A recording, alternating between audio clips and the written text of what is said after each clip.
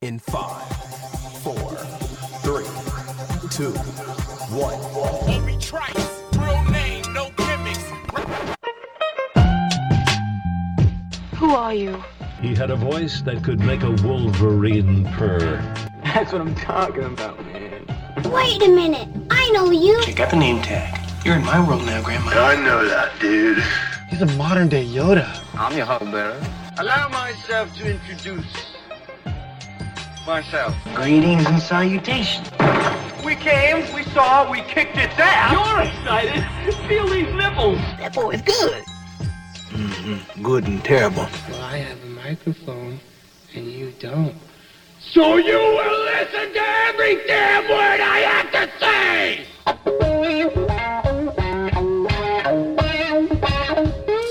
This is the Mike Rutherford Show on the Big X. Sportos, motorheads, geek bloods, wastoids, dweebies, they all adore him.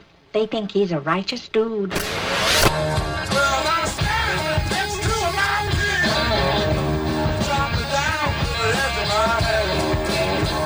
All right.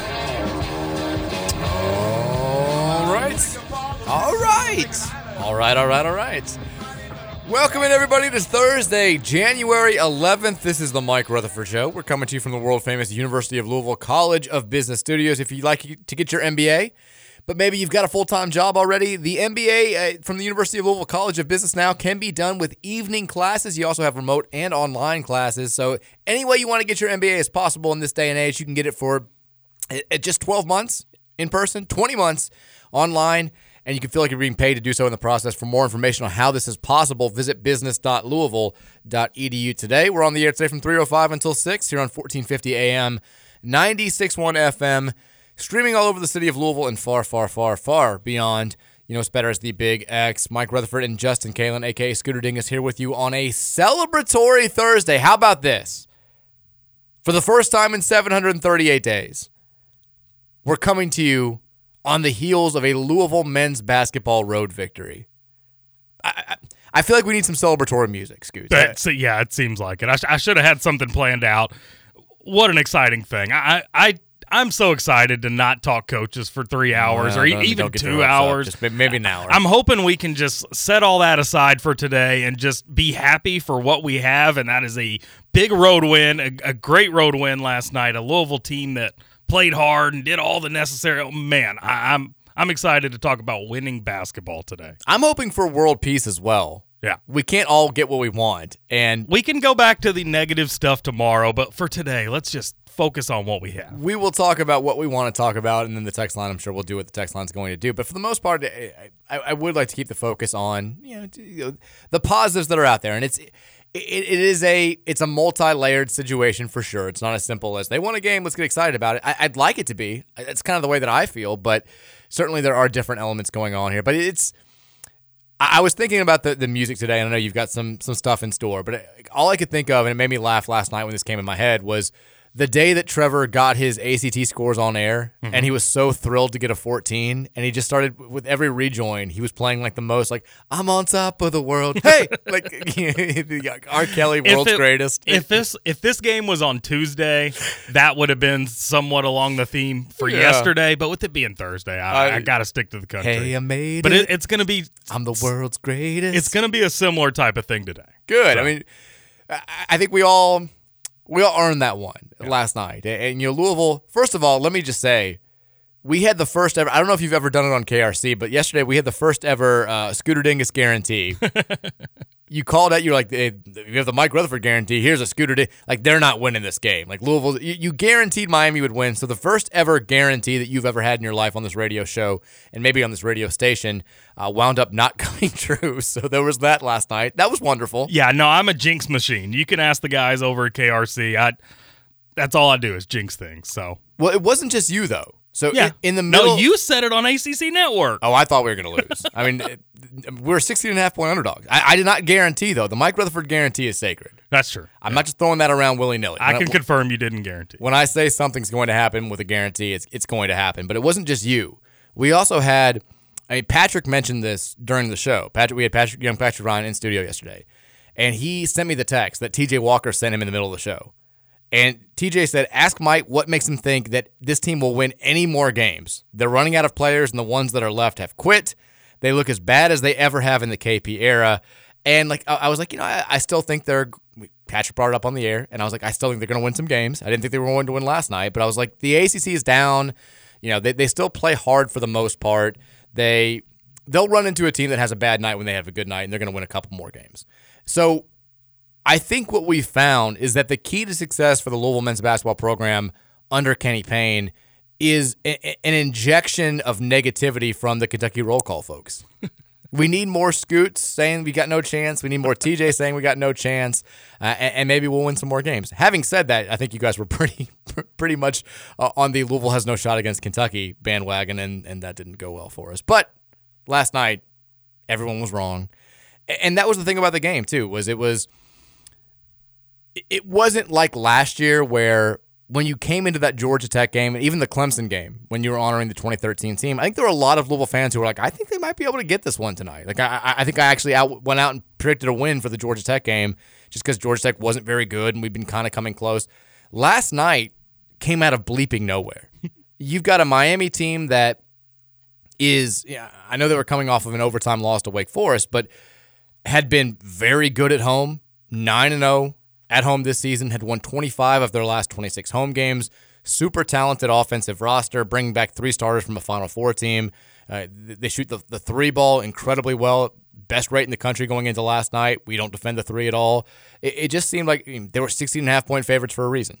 It seemed like everything on paper said this is going to be a walkover game. Maybe Louisville keeps it a little bit closer than you think. Maybe they keep it interesting. Maybe they cover the spread, but there's no way in hell they're going to win. And if you watched the game last night, it wasn't a fluky win either. No. Like Louisville wins 80-71 in a game where, if we're being just frank about it, they played better than Miami, and they played harder than Miami. And even when Miami kind of started to stop, it did get the sense of like Miami's just kind of screwing around for the first however many, 35 minutes. It was like they're sort of toying with us and not giving maximum effort. When they buckled down with about 6 minutes to go, when the realization got in their minds that we may actually lose this thing, they hit us with a couple of quick flurries to tie the game after we'd led by 5. They did it again when we answered. And you're kind of thinking, all right, I've seen this song and dance before. This team's going to fold. And instead, with the game on the line and both teams on level footing, Louisville made the plays they needed to win, and Miami didn't. So it was an earned victory. I think that I saw some Louisville fans who afterwards were like, come on, guys, we're dumping water bottles on Kenny Payne's head. We're celebrating. Like, they earned the right to do that. After all the crap that they've been through, and a lot of it is self-inflicted for sure. I'm not saying the fans are wrong for being so down on a team that had been 9-37 over the past couple of years, but it's still tough on the players. It's still tough on the coaches. For at least one night, they earned the right to celebrate like they just won a conference championship, and I'm glad they did, because it was a deserved moment for that entire locker room. Is that the most surprising win for Louisville in your lifetime? Ooh, in lifetime? Like, I want to know the games that are right there with it. I mean, because for me, I can't think of any instances, but I mean, then again, I'm not a Louisville fan. But I imagine last night's win has to be up there in terms of most surprising wins. It's so hard to compare it to anything else because, at no other point in my life has Louisville basketball been in this spot where it's like, because Miami's a good team, don't get me wrong, but they're not a great team. The computer rankings don't like them for a reason. They're 62nd on KenPom right now. Their resume suggests that, especially after taking a quad 4 loss to us last night, like they may struggle to make the NCAA tournament. They're not a lock to be an NCAA tournament team, but we were a 16.5-point underdog to that same team. So I'm just so not used to being in this position, because the other shocking wins in Louisville history have been where like Louisville's still been a damn good team. And you didn't expect them to lose. Right. Whereas you go into that game last night expecting them to lose. Yeah, I mean, there have been games that Louisville has won over the years where I expected them to lose, but it wasn't a shocking deal. Like I think back to Denny Crumbs last year in 2000. I guess that would have been 2001.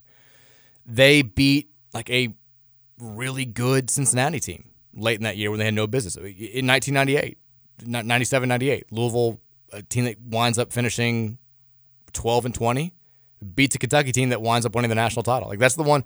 And I think we looked up the point spread because we were trying to figure out if this year's game would have been the biggest upset in the history of the Louisville-Kentucky rivalry. And I think the spread for that 97 game was like 18, 19 points. Because it was more than this year's. I know that for it was like 20 and a half or something like that. So like that upset probably bigger than last night. So I'll say that was probably the most surprising. But last night, you just don't. I don't know what to expect this team. Like I expect them to get a couple of wins. I did not think it was going to come last night. It was shocking the way in which it took place. It was also shocking because it wasn't like Louisville had built up some positive momentum in the last few losses. You know, I mean Kentucky beats them by 19. They probably could have beat them by 30. Virginia beats them by 24, and that's a Virginia team that's been bad pretty much outside of that game. And then Pitt comes into your arena, a Pitt team that turns around and loses to Duke by 30, and they led you from start to finish and win by 13. So it's not like, hey, they're kind of getting it. They're going through stretches where they look like a competent ACC team. They had looked as bad as they ever had. To quote TJ Walker in his text from yesterday, they looked as bad as they ever had under Kenny Payne over the past couple of weeks.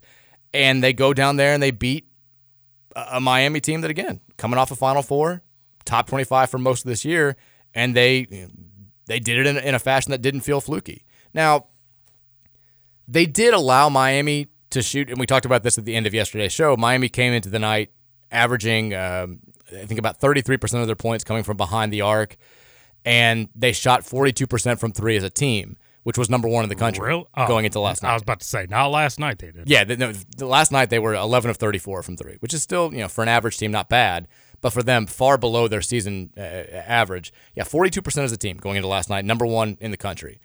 And Louisville, it's not like it was a clinic on how to guard the perimeter. Miami missed a lot of open threes. Wide open threes, especially in the first half. Which is sort of how Louisville has to win games, if we're being honest. Like, part of the equation for Louisville winning games with the way that it plays is teams just having bad shooting nights. Like, they're just not a good defensive team. I'm not going to try to paint it pretty, even though they held a very talented Miami team to 71 points last night. They gave up a ton of open looks, and Miami had a bad shooting night. Nigel Pack, I'm never going to give another player personal bet again, because the last two times I've done like the bet thing, it's gotten a guy hurt. Nigel Pack comes out, hits two quick threes. I'm like, damn, 2.5. I should have bet this real hard. He's going to hit the over very quickly. Didn't happen. He hurts his ankle, re-injures his ankle. He's limited for the rest of the game. When he comes back in midway through the second half, he looks like a little bit hampered. He's coming up short on some jumpers. It was Wooga Poplar, that their big-time sophomore. It was his first game back from injury after being out for a couple of weeks. He looked a little bit off.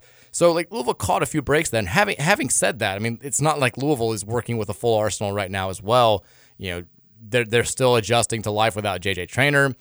Trey White, who's been a starter for them the entire season, was still out last night. I know he was going to be a game-time decision. They're still down right now to 7 scholarship players, and they started a walk-on last night. Hersey Miller. Mm-hmm. I don't called it. Well, I mean, I felt like it was an over. I was like, I hope Kenny Payne isn't like looking at me and Eric Crawford talking about this and being like, I'll give them what they want, because we went from Hersey Miller barely playing at all, only playing mop-up minutes, to starting last night. I was like, it's kind of an overcorrect, but okay. And he didn't do a whole lot while he was only in. Played 7 minutes. It was a weird one of those weird things where he played the first segment of the game, they yank him out, don't play him the rest of the half, and then he still starts the second half, then they yank him out, and he doesn't really play again the rest of the game. So, whatever. I hope they start him again next game, because call it superstition or whatever, it worked. That almost feels like Kenny Payne had a challenge in practice. Like, whoever wins this gets to start the first and second half next game, and Hersey Miller somehow won it. Or you do kind of wonder if it was like Tyler Johnson had an immature week of practice. Where he could have been. Yeah, because he didn't play a whole lot. He came in and gave him an injection of life. Yeah, he didn't come into the game until like late in the first half, and then played a decent amount in the second half, and ended up kind of riding that thing out.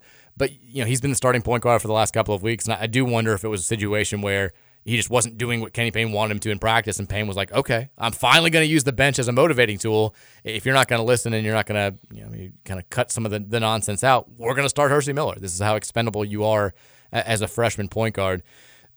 The thing that I come around to, and I think what's going to be the central focus of the show today, because I get in the grand scheme of things that this doesn't really change anything, right? Right. It's not like all is hunky-dory now. It's not like, haha, like you people who thought Kenny Payne was not doing a great job here in your face, although some people were trying to do a little bit of that last night. I was like, come on, guys, let's be real.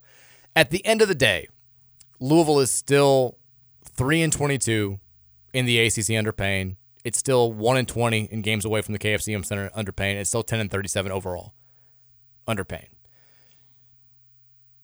Could that change moving forward? Like, could this be the catalyst to some just remarkable, unthinkable turnaround? Sure. Would love to see it. I don't think it's going to happen. I'll say this for the millionth time on the show. I'd love to be wrong about that. So I get that this doesn't change anything big picture-wise. And I acknowledge that this is just a personal opinion. I think, and I said this before the year, that the worst thing that could happen this season for Louisville basketball and its future is for Payne to do just enough to make it weird, right? Mm-hmm. It's the old Scott Satterfield situation. If he only wins single-digit games, it's cut and dry. You got to move on. If he goes out there and he wins you 25 games, it's cut and dry. He's the guy. If he wins you like 14, 15, 16 games, then you've got a decision to make. And me personally believing that Kenny Payne is not the person who can get Louisville back to being a championship caliber program, in my estimation, the worst thing for this program is for him to kind of get hot and get to a 15-16, 14-17 type record where people can say, look, he did all this even with injuries. Clearly, he's figured some stuff out. The players believed in him. You're reaping the benefits of it now. They're just going to be that much better in year 3. He gets a year 3. Year 3 still kind of sucks, and then we move on, and we've wasted a full 12 months with this guy. So even having that belief, it's impossible for me to watch a game the way that some people do, which, again, I'm not judging you. I'm just saying I can't do it, kind of rooting against your own team. Like, there were people last night who were watching the game sort of rooting against Louisville, and then when Louisville actually goes out there and wins, they're like, this is the nightmare scenario. This is bad. Yeah, that was me because I lost about $50 on the game. Well, I didn't win money either. So. Live bet in Miami came back and bit me.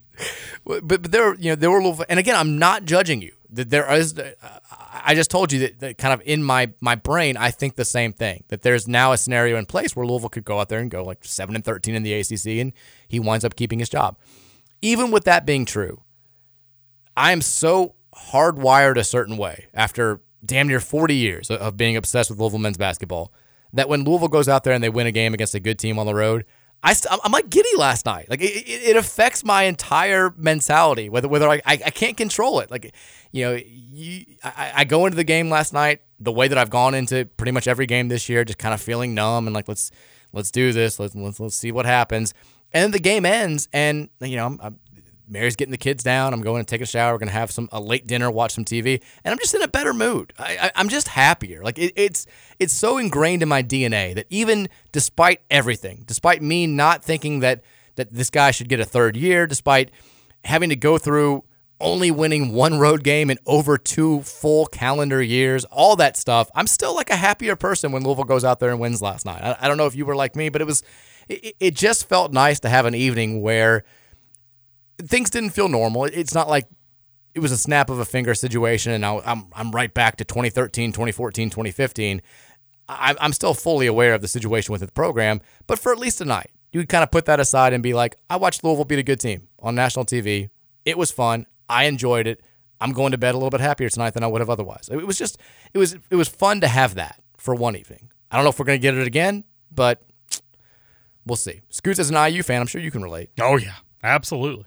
Yeah, no, I mean, I haven't gotten as many wins as I've wanted throughout my life, but I mean, every win I have gotten it gives you a boost for sure. It makes you feel better. It does. And I think that most Louisville fans were of the same mindset last night, kind of taking that mentality of, like, I still want to change. I still recognize that this is really bad, but for a few hours, let's just bask in the happiness. Let's just enjoy the glow of a Louisville victory.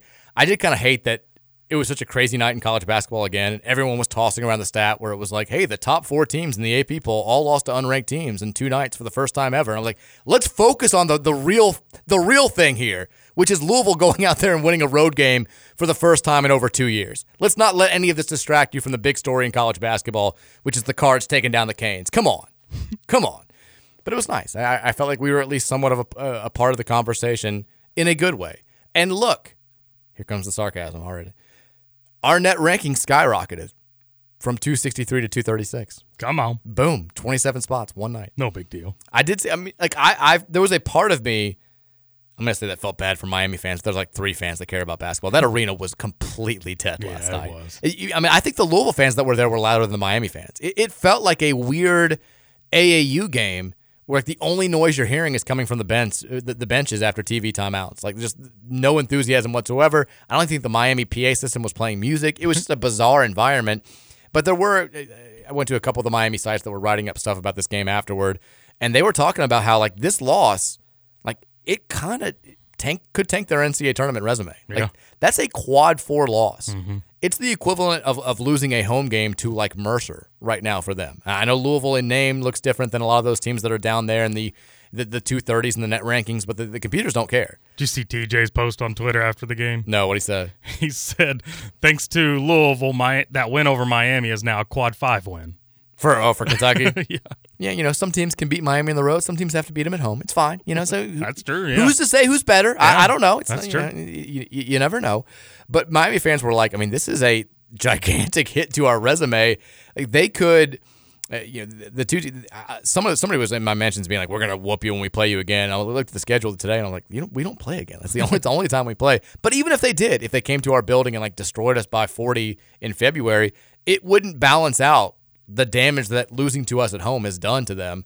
Now, maybe there's a crazy, if the crazy situation happens where Louisville goes on a ridiculous run and plays its way into like a top 120 net ranking, then the loss stings a little bit less. But that's probably not going to happen. This is going to be like if Miami's on the bubble, we could end up Clemsoning them. Like last year, our win over Clemson tanked Clemson's NCAA tournament chances. Like we kept them out of the NCAA tournament. This loss could end up keeping Miami out of the NCAA tournament if we go on to have a terrible rest of the season.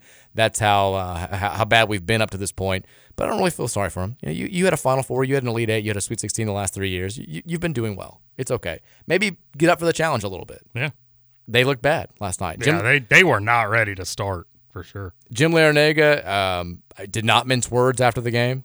Said straight up that we were awful from start to finish. Just no way around it. He was honest about it, and they weren't great. Not to take anything away from us, but they did look like a team that was a step or 6 slow for whatever reason, and just never really got it going. You got the sense that, especially when they got off to an early lead, like they were up by 8 for most of the first half. Then we would make a couple nice little runs and hang around. They still they played like a team that thought they could just turn it on whenever they wanted to and pull away. Mm-hmm. And by the time they actually tried to do that, it was a little too late. And there was a moment late in the game where we'd been up by 5. They actually had cut the lead really quickly, and then we got back up by 5 again. And Miami comes down. They score a quick 2. We turn the ball over. Poplar hits a 3 to tie the game. We go down. Sky Clark misses a pretty easy layup in the lane. And we're playing tense. We had a couple bad offensive possessions. Pat gets a wide open 3 for them, and I'm kind of thinking this is it. Like he's gonna drill this. They're up by 3. The building's got a little bit of life. They'll pull away. He misses, and we come down and we have a really good, mature, calm possession on offense. We get into a half court set. We get the ball to Brandon Huntley Hatfield, and he scores off a nice move in the post. And from that point forward, I think we really settled down, and it was our game. I still think if Pack makes that 3, that we. The old Louisville comes back and shoulders start shrugging and people are like, here we go again. But that moment, we just needed one of those to not go in, one of those momentum shots, and we got that break. Pack had a lot of them not go in. Yeah, and after that, they just didn't make a shot. Luckily, I didn't see any player props before the game because I would have slammed Nigel Pack's 3s like you suggested. And he hit 2 dude so goes quick. 2 of 9. He hit 2 so quick, and I was like, here it is. He's going to end up with 7. Well, and 5 of those 7 misses he had were wide open. Yeah, I was like, what are you doing, dude? He missed a bunch of open shots. Miami, though, they just didn't change anything. Mm-hmm. They were like, we're going to keep taking open 3s. We don't defend the high ball screen well. We tend to go with the dribbler. Both guys will go with the dribbler. And so they just ran simple stuff where it's all right, bunch of screens. We're going to toss it around and get an open 3. And they did. And we were betting that they weren't going to shoot to their average. They didn't. And Norstead O'Meara didn't do a whole lot inside because they didn't get him the ball a bunch. Did not have a ton of rebounds last night.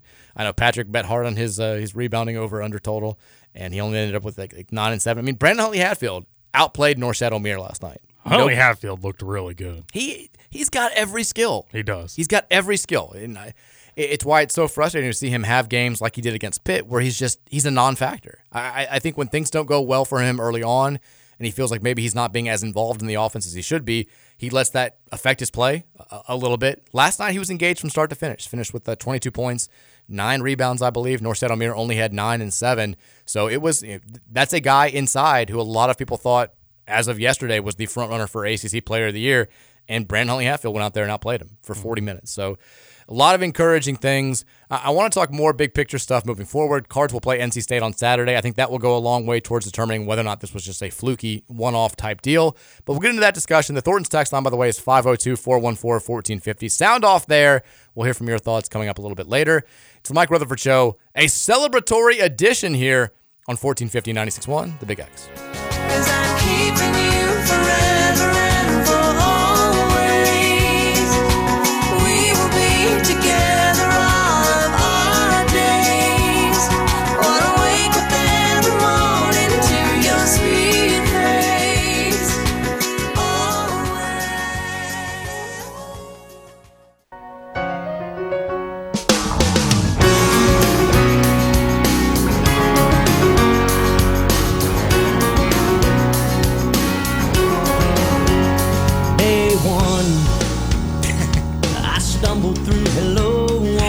I like that Goose Country Thursday has a very positive theme today. Oh, it does. Candy paint. That's all you had? Win 10.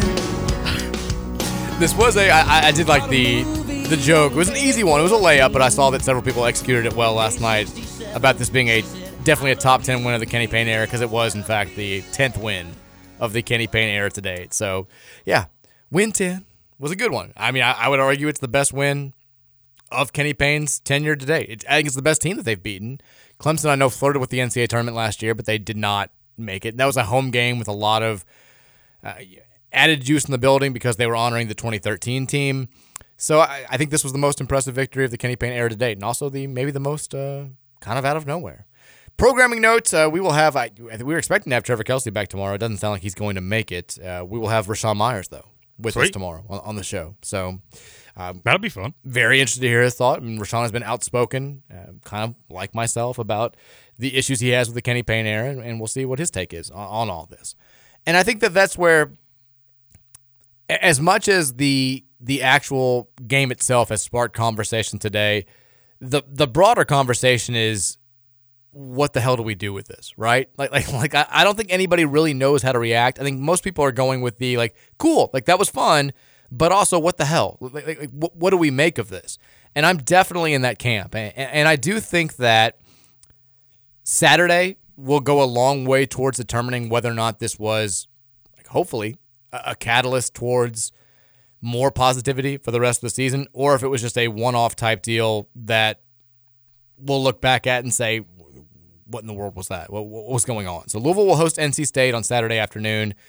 The Wolfpack was riding high into last night's game at North Carolina. They had just beaten Notre Dame. They had just beaten Virginia handily at home.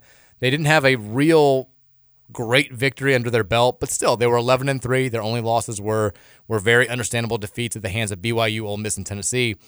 And they got shellacked back down to earth a little bit by North Carolina. Carolina won 67-54. It really wasn't that close. Carolina led by double digits most of the way. And it's an NC State team that I don't think is that good. I love Kevin Keats. I want him to have a ton of success. I don't think he's going to make the NCAA tournament with this group. There's not a whole lot of talent in there. They still have the big boy, DJ Burns. They got Casey Morsell, the Virginia transfer, who can light it up from the outside. But there's not enough pieces there, I think, to be a realistic, like, top 5, top 6 team in the ACC for the entire season. My point is, it's a team that if Louisville comes into Saturday afternoon with added confidence after the way that they played last night, full focus, added motivation, a lot of excitement, it's a team that I'm not saying Louisville should go out there and definitely beat, but it's a team that they should be able to hang with. It's a team that they should be able to find themselves at the under 4 timeout in a position where they've got a shot to win. And I don't know what the crowd's going to look like. I mean, people have asked that question a lot today. Should be the best of the season, right? Well, It should be. Theoretically, it should be the best. It won't be the most attended game of the season because you're not going to have. You're not going to beat the UK game, right? Because the Kentucky fans. Okay, it should be the most attended game for Louisville fans this season. Maybe. I mean, the first game, you like to think that there would be some hope, even though we were coming off of an exhibition loss. But yeah, it very well might be. And I don't think the attendance uptick, if there is one, is going to be dramatic. Like I don't think we're miraculously going to have a completely full lower bowl and some people back in the upper arena and the place is going to be going rowdy the entire time. There might be a few fans that are like, I wasn't planning on going to the game, but because of the way they played on Wednesday, let's show up, let's get loud, let's make it fun. I think there'll be a small uptick in attendance and maybe more of an uptick when it comes to just juice in the arena because the fans that are there are diehards and want to see this team turn this into something positive. But for the most part, I think it's still going to be kind of business as usual. Hopefully that it won't affect the team. Hopefully the team can get something going.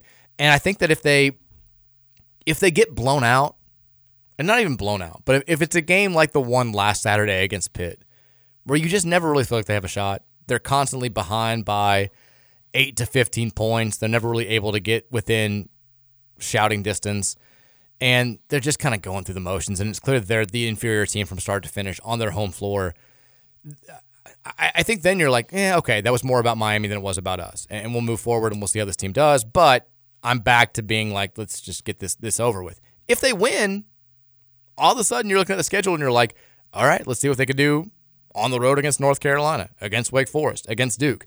If they can be at least competitive in those games, maybe we can finish 10th in this conference or win 6, 7, 8 conference games. Who knows? Isn't that what you just want to see at this point is just them compete? Isn't that all it comes down to? Just go out there and try, play as hard as you can. Because if I'm a Louisville fan, that's literally all I want to see for the rest of the season. I don't know if they're what Louisville going out fans there wanna playing see. hard, I'm okay with the loss as long as you're out there trying. But the start of the season, it was very clear that they were not out there trying as hard as they can. No, there've been a lot of games. In December, but last night wasn't like that. Last night it wasn't. They were trying hard from start to finish, and that's what made it so fun. I do think that for the most part, it's a team that plays hard. Like there are times where there are plays here and there, like we mentioned in the game against Pittsburgh, the play early on where Pitt gets a steal in the second possession, and Tyler Johnson and I think it was Scott Clark just kind of they're like, we're not interested in really running back. We're going to make a business decision. We're going to let this guy dunk, and stuff like that happens every now and then. But for the most part, the issue is not surrounding the effort. I think sometimes it looks like it does because they're not sure what to do, which goes back to coaching. Yeah, I heard you say that last night on ACC, and I kind of agree with that. Like they'll move when it's just basketball strictly plays more times than not. Like they're playing hard. Like they do dive on the floor for loose balls. They're working hard defensively. I think they just don't know what to do. Like the system, it seems like there's just a lot of uncertainty. Like they're constantly looking to the bench. They're kind of looking at each other. There's a lot of miscommunication. And when you don't have a full sense of what to do, it's kind of hard to go 100%. It's kind of hard to go full speed because you're just like, all right, am I supposed to be there? Am I supposed to cut here? What's this guy doing? Where's the ball going? And that's kind of the way they play all the time. And it gives off, at times, I think, the impression that they're not playing as hard as they possibly can. Now, there are some other times where they've dogged it. And that was on full display in like the DePaul game, the Arkansas State game, that stretch of time in late December, mid-December, where they just were just walking zombies. Like that, there was no excuse for that. And I think even at the beginning of the year, you saw a little bit of that until they got out of Louisville and played those 2 games in New York. If that comes back, then yeah, you're like, what the hell are we doing here? But for whatever reason, last night they looked like a different team. There was some solid execution. They played hard on defense. They didn't necessarily play well on defense. And like you said, as long as that's the case moving forward, I think you can. I was gonna say you can't live with the results. You still want the coaching change if they're playing hard and they're going 3-17 in the ACC. But it's a lot easier to stomach when you've got guys that are out there representing the jersey well enough to play a little bit hard. We're still. I'm doing a lot of circular reasoning and going around the fact that we're still in a position where like the coaching search is probably going to be the main topic for the next couple of months. But for today, it doesn't have to be. It was for Trilly Donovan. Did you see his post? I did. I saw. I was like, come on, man. Is that in regards to you all, you think? Yeah. Trilly Donovan posted 4 pictures of 4 guys, Jerome Tang, Mick Cronin, Eric Musselman, Chris Beard. And there's been buzz out there for a long time. And these are the guys that their agents are willing to get in contact with college basketball writers and put stuff out there and be like, hey, my guy, which Musselman's done this with Louisville like every year that there's even been a possibility of an opening. He was doing it in 2017. He was doing it in 2018. He was doing it in 2022. I think that he wants a significant raise. I think he's also having a bad year, and just maybe a good time for him to jump. Georgia last time. They're just not very good. Like, I'm very surprised by that. This is the first year where he's gone the transfer portal route, whether we're talking about at Nevada or at Arkansas, and it just the guys just haven't meshed. They just haven't worked. If you want to blame Al Ellis, hey, a little bit of evidence there for that. There you go. But Jerome Tang, I mean, this was dating back to like before the tournament run last year, where people were saying he does not have a great relationship with the administration at Kansas State. And we know firsthand from our experiences here, when that's the case, it's hard to salvage that type of deal. I mean, Chris Mack, I think if he'd had a better relationship with the brass here, he would have not been as willing to kind of just give up and want to walk away from the team. We've seen that. I think Bobby Petrino was kind of the same way. There seems to be a divide between what Tang wants and what Kansas State wants. So he has been very, very vocal behind closed doors, or at least his agent has, about, hey, my guy will listen. And it's not just Louisville either. Like some other big jobs that are seeming like they could open, like Tang, I think, is putting out feelers there. Mick Cronin, I've told you a million times over the last 2 years, you can believe me if you want to, you can't if you don't want to. Like, he wanted the job in 2022. I think he wants the job right now. Whether or not Louisville wants him after what's transpired at UCLA this season, I think is up for debate. He's got the big buyout. They think that there's a loophole they can work on because they're changing conferences. We'll see whether or not that's true. And then the Chris Beard thing, I mean, there's definitely been more talk the last 48 hours or so that, like, he's that mystery SEC coach that people have been talking about, that Josh kind of has his eye on, that Josh might like. And the Beard discussion that we had with Matt McGavick on Tuesday might not be going anywhere anytime soon. Like, this may be something that we talk about more seriously as this season rolls on. So I do think all four of those guys are in play. I don't think they're the only four guys that are in play. I think that there are other coaches whose agents have reached out and said, if you're looking to make a move, my guy's looking to listen. It was notable that Scott Drew was not on that list. I think that's more of a you got to come to me type deal. I do think Josh will when the time is right. So we'll see. Yeah, we managed to go for 45 minutes without getting into the coaching search. Yeah, that was my bad. It's okay. I mean, it's Trilly Donovan's fault. Yeah. Blame it on Trilly. Did you hear Rick Pitino bring up Trilly by name the other day? I did, yeah. It is like some guy named Trilly Donovan. He's like, he's in on meetings. He's in on meetings. I think Trilly's in there. I was like, Pitino's just like, hearing him say Trilly Donovan just made me laugh. It was very, he's like, he knows what's going on in our program before that. Which, I mean, Pitino may know who Trilly Donovan is, for all I know. And he may be the one who's feeding him information, because there have been times where I've known, I mean, there have been times where I've known that Rick has given somebody a story, and then he's been like, he said that? Who said that? I told him that. I'm like, come on, man. Like, maybe Pitino is Trilly Donovan. He might be. I wouldn't be surprised if it was Pitino family Where's member. Richard now? In Mexico. Oh, okay. Not Richard. It could be Michael. Could be one of the minorities. You never know. There's all sorts of them out there doing stuff. But whoever it is, he knows all. I'm pretty sure I know who it is. It's okay. But Louisville last night, again, cause for celebration. I do get if your celebration is muted. That's fine. That's understandable. I think the other thing that was encouraging about last night's performance is the way that Louisville ended the game. With you had two freshmen, two sophomores, and a junior on the floor, finishing things out. I loved what I saw from Curtis Williams, who's getting more playing time now that Trey White is sidelined. Not afraid to shoot the three, which is the type of mentality that you have to have as a natural shooter. He also had the second most assists on the team last night with 5. Getting better defensively. He's never going to be a defensive specialist, but I love the confidence that he plays with. Sky Clark turned it on late. He was not very good, if we're being honest, for the first 25 minutes or so of that game. I kind of thought he was the one guy who's just his play was keeping us from being able to really take control of that game. He had 5 of our 12 turnovers, but at the end of the game, when the lights were the brightest, he was the guy who stepped up and really, really played well. And then Mike James, at the beginning of the game, could not miss. It did feel... Yeah, that was awesome. It felt early on like one of those games where if James wasn't doing that, we may have fallen back into our old ways, gotten down by 10 and kind of hung our heads and all that stuff. And he single-handedly kept us right there with him, because Miami was playing at that point. Miami was making a ton of shots too, and he had, I think, 16 of our first 18 points Also had a crazy chase down block after a turnover, which was really, really impressive, but could not miss from the field. There was one point, I mentioned this on the podcast we recorded earlier, where we're down by 5, but he hits a 3, and he talks bleep to the bench and just doesn't guard his guy coming down. His guy goes right down there and scores a layup. I'm like, we can't do that. We're not good enough to be doing that. But I do like the edge that he plays with. I like to see him and some of the other guys kind of, going at it with the Miami players, talking a little smack. It was nice to see them play with some confidence, and then they were celebrating afterwards. Go ahead. I thought you nailed the game, how it played out. When you were talking about it yesterday on the show, you went through how exactly it was going to go. You said it's going to be tight at the 10-minute mark. Wouldn't be surprised if it's tied or Louisville had a lead. It was tied at the 10, or no, because you mentioned the first time. Yeah. You mentioned the first time out first. It was tied at the first time out. Then it was tied again at 10 minutes. And then you said Louisville would probably surrender, blah, blah, blah. And then next thing you know, Miami's up 8 points. And I'm like, okay, here we go. I was thinking the same thing. But then they just continued to fight back. It was crazy. I've never seen it out of Louisville in the past 2 years. It was, like you said, it felt like a story that we're all too familiar with, where Miami's largest lead was 56-47 in the second half. And even after we had sort of weathered the storm at the tail end of the first half and kept it within striking distance and only been down by 5 at the break, they came out and they outplayed us in the first 6 minutes of the second half. And you're like, here we go. 92-70 feels very much in play. And then we just didn't go away. We just started, we made shots. Miami went ice cold.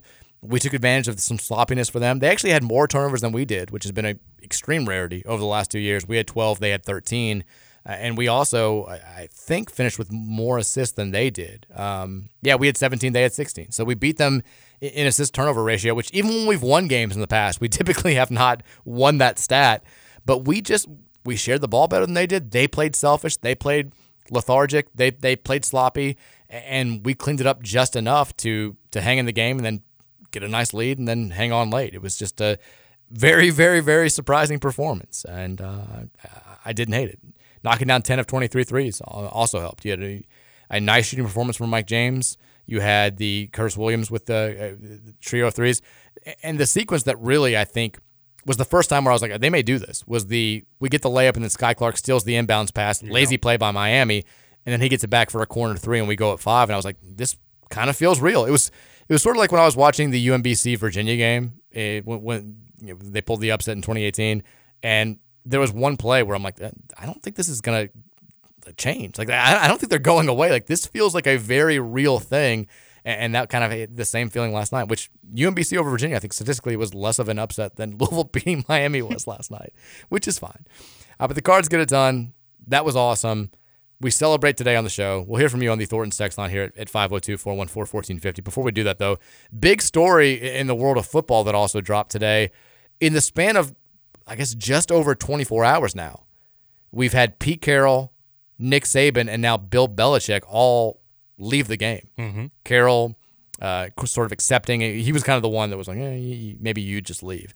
He accepted a different position within the Seahawks organization. Saban abruptly at 5 o'clock yesterday in the middle of the show says, I'm done with coaching. And then Belichick today says that he's walking away from the New England Patriots. 3 of the most successful football coaches of our lifetime, most successful football coaches of anybody's lifetime are now all done. Kind of a shocking 24 hours here, Scoots. Yeah, it's been wacky. I expected the Bill Belichick one, so that one didn't surprise me. But, yeah, both the Pete Carroll and Nick Saban ones really surprised me. Did one of those stick out to you over the other as being more surprising? Probably Saban. I think Saban's the most surprising, just because they're all up there in age, and they've all – I mean, I was going to say they've gone through struggles, but the struggles of Nick Saban are much, much different than what Belichick and Carroll have gone through in recent years. I mean, we're talking about Belichick loses Brady, and suddenly he can't even make the playoffs. Carroll snuck into the playoffs last year, should have been the line spot, and then gets left out this year. They've kind of been whatever candidates in the NFC for the last few years, whereas Saban, not winning national titles the last couple of years, but still, they beat Georgia in the SEC title game this year. They made it to the college football playoff. They made it to the championship game the year before that. They've been right there in the thick of things, and he's choosing to walk away. One of the craziest stats that I saw was that I knew it was dominant, but he was 11-1 in SEC title games That's nuts. Wow. That's madness. His overall record really impressed me. His overall record at Alabama, 199-16. That's outrageous. He had, I think, he wound up having 8 more first-round picks than he had overall losses at Alabama, which is, some of the Calipari stats with the picks are nuts. There's nothing like the Saban stats. The numbers are just outrageous. I have loved seeing all the Saban stories that have been out there. There was one that I had not read from a biography on him that came out in 2015, which I loved. He was talking about he was giving a speech to his Alabama team about basically chasing tail in college, like guys who are staying out there trying to get with girls on the weekends. And he said, his quote was, "Ultimately, you don't want to be out there chasing after midnight. If you haven't locked it up by midnight, it's not worth it." The book says, at this point, Saban paused and shuffled on his feet. The color had risen in his face. His players had no idea what to expect next. Saban says, ultimately, you never want to sleep with anybody who has less to lose than you do. So ultimately, if I'm ever going to sleep around on Miss Terry, it's going to be with Hillary bleeping Rodham Clinton.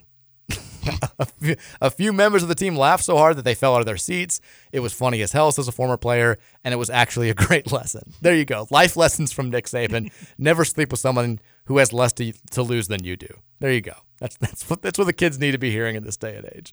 But he has some of the quotes that I've forgotten from press conferences and whatever have been really funny to see. He despite his robotic behavior, he's a good quote. Mm-hmm. I also saw that there's a group of students last night went to Bryant-Denny Stadium and, among other things, started chanting "anyone but Dabo," which is just hilarious. There's, I guess the report out there that Dan Lanning was the lead candidate for the job. Basically, it's his job if he wants it, and he said today he's staying. He's not going anywhere. And the latest rumors are that Mike Norvell is the lead candidate for the Alabama job, which gross. I know. He's gone from disaster at Florida State, no way we can keep this guy more than 2 seasons, to maybe the heir apparent to Nick Saban at Alabama. And I kind of feel like that would go even worse than Dabo would go. Yeah, same. The one name that's really risen to the top for me is Steve Sarkisian. I think he would kill it at Bama. Probably. You also say, if there's concern about his past with the drinking and all that stuff, mm-hmm. If Texas isn't going to break you, then I don't think Bama's going to break you. You can't say that about any other program. If there's one program whose fan base and whose alumni pressure and big booster money pressure and all that stuff is kind of up there with Alabama, it's probably Texas. So if he's been able to handle that scrutiny and that pressure, yeah, I feel like he could hold up to the microscope in Tuscaloosa for sure. So I wouldn't hate that hire for them. But just crazy sequence of events the last few days with some of the biggest names in coaching. Well, sports in general these last couple of days have been crazy with all the upsets in college basketball. And then did you see the athletic story today about the ESPN and the Emmys? Yes, I have it on the list. What is going on? It's been crazy lately. You know what it is? I told you yesterday. The crescent moon. It's the waxing crescent moon. I'm telling you right now, if Louisville beats, this is a really 100% true statement. If Louisville beats NC State on Saturday in men's basketball, and the Lions beat the Rams on Sunday in the NFL playoffs, first playoff win since '93, I'm going to become a moon guy. I will buy a book about moon stuff. I'm sure I Google moon stuff book and I'll find something, and I'll figure out more about this. You might as well go the distance and get a waxing crescent moon tattoo. Oh, waxing crescent. Yeah. I don't know what. I bet somebody's gotten one. I'm going to Google search it right now. Waxing crescent moon tattoo. Is it just like a crescent moon? I don't know. I don't know what a waxing crescent moon is. I don't know what any of this means. I don't know. Yeah, some people do. There are results that show up, but they look like just like basic crescent moons. Is that like the? So is there's somebody with a crescent moon, and written in the middle of it, it says, "I live, so I love." When the moon is crescent, is that when it looks like a fingernail? Yes. When it's real skinny. I like to call it the children's book moon, like in every kid's book. Oh, okay. It's Cal jumped over the moon. Yeah, exactly. It's sort of like it's basically, it looks like a C, if you want to say that. Okay, yeah. Fingernail, C, whatever. It's when you can see the least of the moon. I do like that tattoo. It's very. I live, so I love. I'm going to get the same thing and just say, like, go Lions in the middle of it. Go Lions, go Cards. Go Reds. I don't know. We'll figure it out. So you said you watched the ACC Network spot. Went off without a hitch yesterday. Yeah. Got it to work. Yeah. Felt good. Mark Packer said some very nice things about me. He did, yeah. He's very complimentary. And he was not wrong. I thought you did a fantastic job. Thank you. I appreciate that. I did like end up like saying that nothing was going to change on the basketball front. Yeah. 30 minutes before on that same network, the basketball team was going to go on and beat Miami, but still.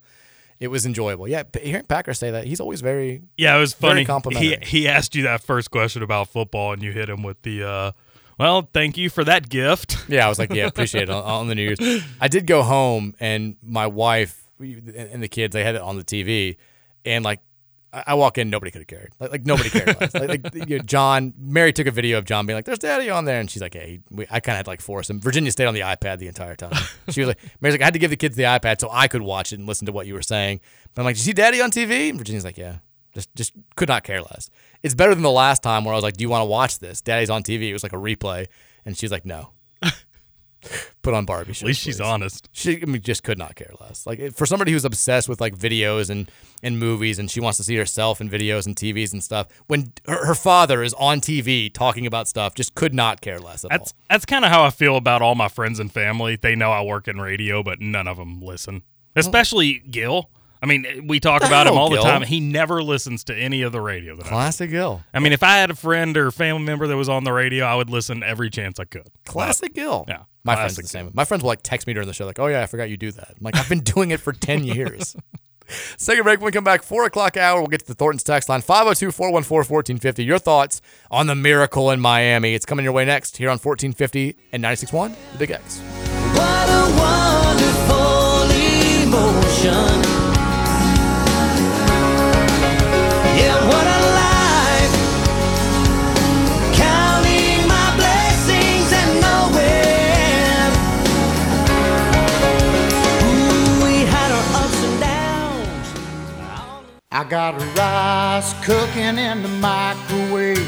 Got a 3-day beard I don't plan to shave. And it's a goofy thing, but I just gotta say, hey, I'm a-doing alright. Yeah, I think I'll make me some homemade soup. Feeling pretty good, and that's the truth. It's neither drink nor crescent tattoos. No, I'm just doing alright. And it's a great day to beat Miami. Here we go. 4 o'clock hour. Cards victorious last night on the road over the Hurricanes of Miami. 80-71 was the final score. Louisville, in addition to just getting its first road win in over 2 years, also rid itself of the distinction of being the only team in the ACC without a conference victory. The Cards now 1-3 in league play. Every single team in the ACC has at least one victory now. Everybody besides Duke has at least one loss. It's anybody's year, and all these top 5 teams. It's a wide open year, Scoots. Anybody can win this thing. Maybe even Louisville. Anybody. Historically weak bubble. Historically weak year. Down year for the sport. Louisville's right there in the picture now. Hey, I'm still not wrong that they won't. When I said that they won't be, what was that? They'll be in last all season. Well, in the conference. But they're tied for last. They're not even tied. Pitt's 1-4. We're 1-3. Oh, okay. So I was wrong. Winning percentage wise, Pitt is in last all by itself right now. Jeez, I'm just being wrong all over the board. I know. I mean, I was right there with you though. Actually, I mean, they are. If you were talking about just the win total, they are tied with 4 teams. Clemson, Boston College, Georgia Tech, and Pitt are all 1-win teams in league play. But doesn't matter. We're also we're one of 2 teams with a losing record. Notre Dame's 7-9, so we're not alone. We're 6-9. Nice. We're feeling good. It's gonna be fine. We're going to get to Thornton's text line here in just a second at 502-414-1450. One more note on the football front. Louisville had landed a couple of weeks ago a commitment from Florida cornerback transfer Jalen Kimber. I think that there had been some eyebrows raised when he announced last week that he was going to go visit Texas A&M. That was like, are you really committed? I don't think that's the definition of a commitment.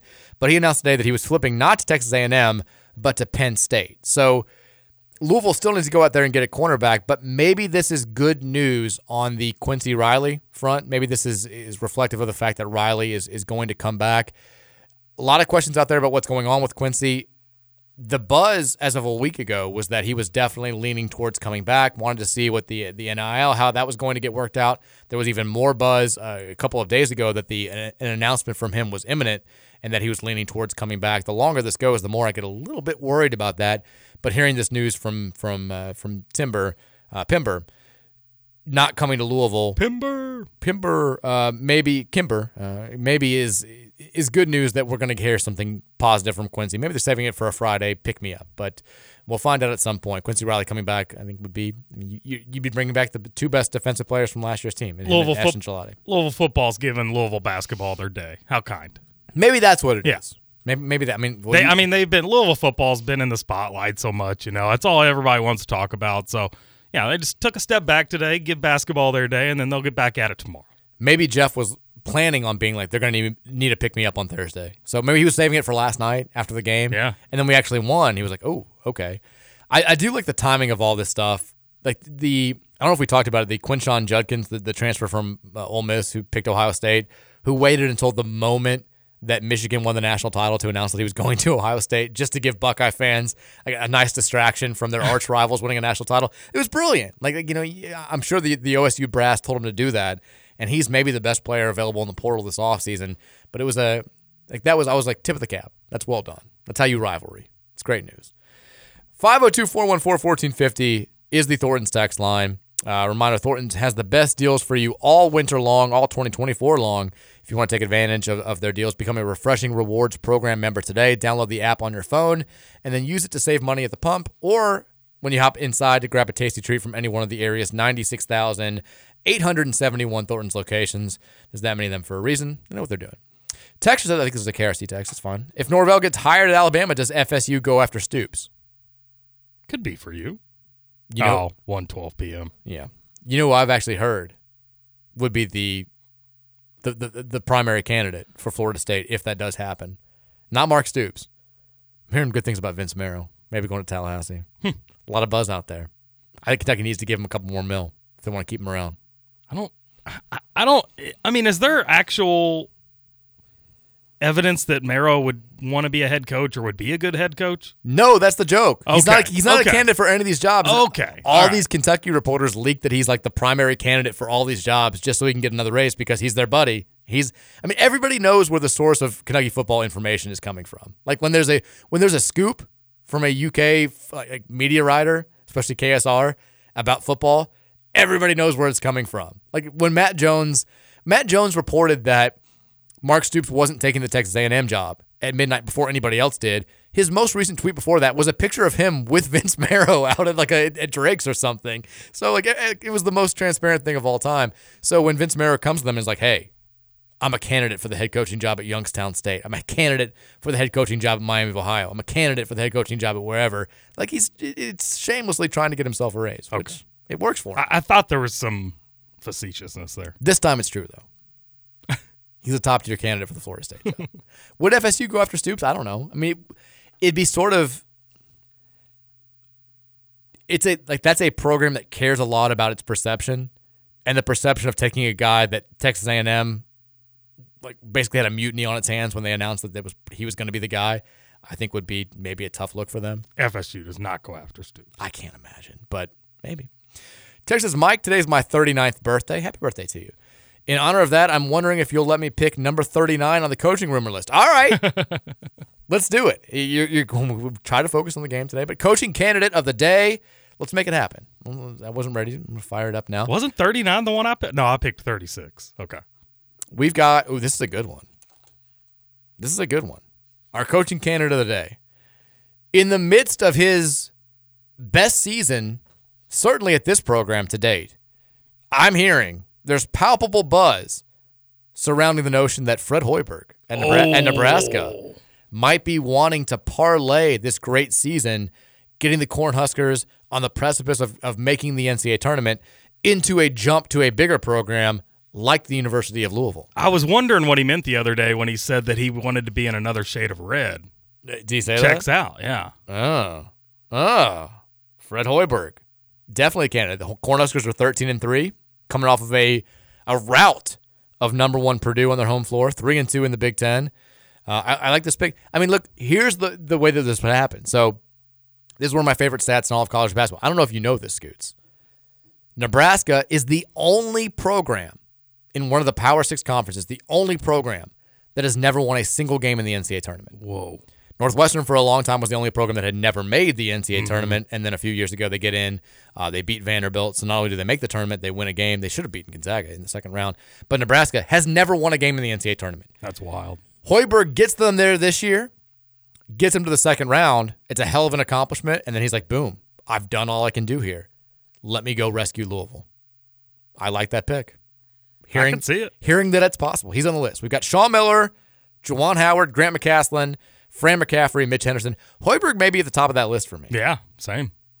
I mean, you forget how much of a hot commodity he was coming back from the NBA. I mean, he was so good at Iowa State. He jumped like he's the anointed one in Chicago. The Bulls fans, I think that he's just going to come there and rescue them. It was kind of talked about from his second season at Iowa State on. He goes to Chicago, sucks. And he's been kind of a disappointment at Nebraska ever since he got there. It's been a very, very slow build. They haven't had a winning record in any of his seasons yet. In fact, he came into this year pretty firmly on the hot seat, which is crazy considering how sought he was when he was leaving the NBA. And he has responded with so far, a fantastic season. And they very much look like they're NCAA tournament quality. So if he got it done, I mean, how sustainable is it to win in Lincoln, Nebraska with that basketball program after this? Strike while the iron's hot. Go to Louisville. Get it done. I think this is all a joke, but one serious comment. I think Fred Hoiberg would do well. Yeah, I do. I really do. I do too. I think it could actually work. Texas says, I've got nothing against Jim Larinaga, but it would be hilarious if the loss ends up knocking the U out of the tourney and leads to his retirement. That could happen. There's a world in which that happens where, Jim Larinaga, who has been, I think, a little bit his program has been painted as the face of NIL and because of the Nigel Pack stuff, and they've gotten a bunch of guys. I don't think he's crazy about the new rules. He's definitely old school. He's 74 years old. If we kept them out of the NCAA tournament, they're losing the best players from this run. Omir's going to go. I think he has to go. Nigel Pack, he's got one more year of eligibility left, but his NIL deal is running out after this season. He may go. They'll probably lose Wooga Poplar to the NBA. They may lose all of their key players. Larinaga may say that's enough's enough, and we may single-handedly end his career, which would be very sad. I love Larinaga. He looks just like my opa. Who's that? My German grandpa. Oh. Looks just like him. Most people say Larry David, but that's okay. I could see Larry David, too. Although I kind of see Jim Boeheim in that as well. Yeah, for sure. Texas says, gosh dang it, I bet Miami to cover last night. Damn you, Kenny Payne. Also, I can't be happy today, Scoots, because you're on the show. Scoots hater. Suck it, Scoots hater. Suck it, Scoots hater. Back for one more ride. Texas says 3 things. 1, very weird to see Mike's face while he talks, but he did a great job on the ACC network. Thank you. 2, that was a top 10 Kenny Payne win for sure. 3, post the B-ball bets on Twitter, please. Well, you didn't want yesterday's bets because that's what I get for thumping my chest over Tuesday night. Everything that I said, and I think I did, I put in a couple. I did one bet on the Nigel Pack over-under, and then I did a parlay. And I'm pretty sure every leg of the parlay I was wrong on because I took Tennessee to cover. I nailed Mississippi State. You nailed that. You didn't fall for the line like I did. I thought Tennessee. What was the other one we did? Kansas at UCF. I liked Kansas to cover that game. They lost straight up. What did I can't remember what I said for that one. I think I threw that one out there as just a me pick. But we picked another game last night that I think we agreed on, which means we probably both were wrong. You definitely nailed the Mississippi State game. We picked North Carolina, NC State. Oh, that's right. Yeah, I thought NC State was gonna pull the upset. They didn't do it. I didn't bet on that one. The games that I did bet last night, I know for a fact I just was terrible. I was very, very bad. So I'm glad I didn't post bets after yesterday's show because that would have gone poorly for me. Tonight, I'll take a stab. We got about an hour and 45 minutes to prepare for that. I'll give you something. Texture says, I feel like I want Louisville to win, but not to win too much because I'm still out on Kenny, like in the movie The Incredibles where the boy has to hold back his speed to make the race fair.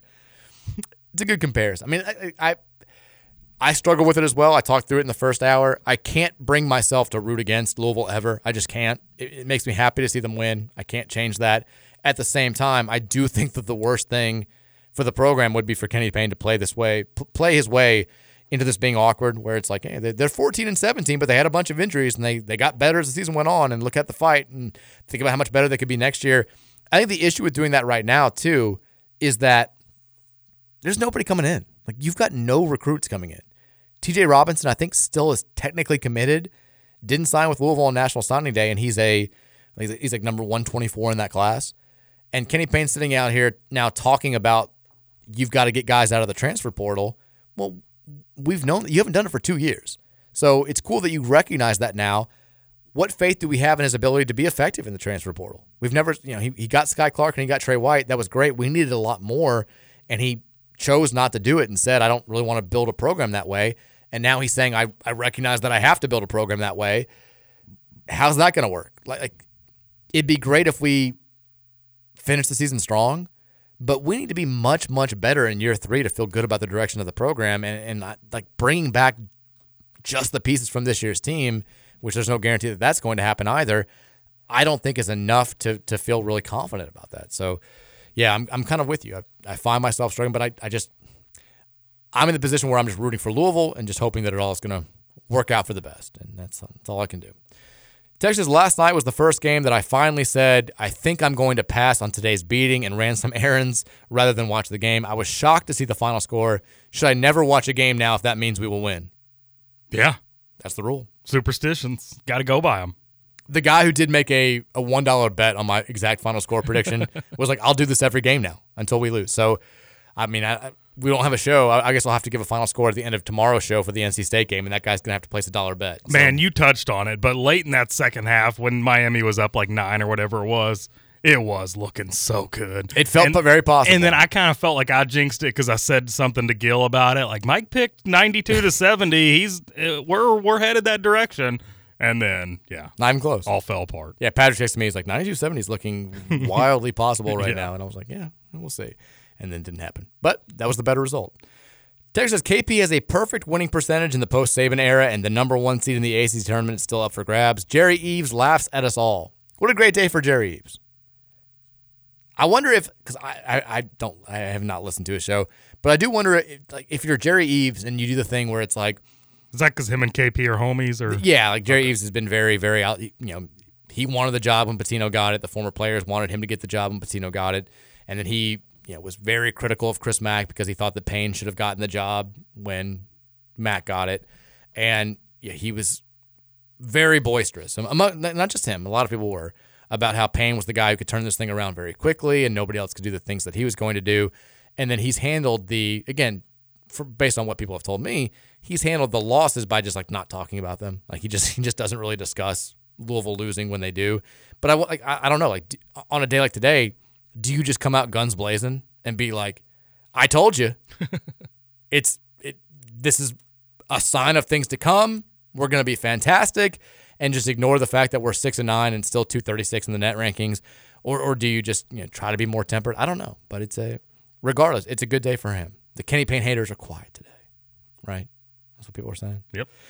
Texas Cards fans last night that are done with KP, and it's the Alonzo Mourning gif of him doing the shaking the head, but it's still probably my favorite gif of all time.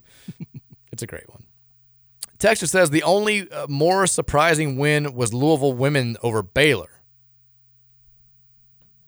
Yeah, that one was definitely more surprising, which is crazy because I think we were like a 4 seed. And a 4 beating a 1 should not be that shocking, but we were like 26-point underdogs in that game and just rained a bunch of threes and made Brittany Griner and Kim Mulkey cry a little bit. That was great.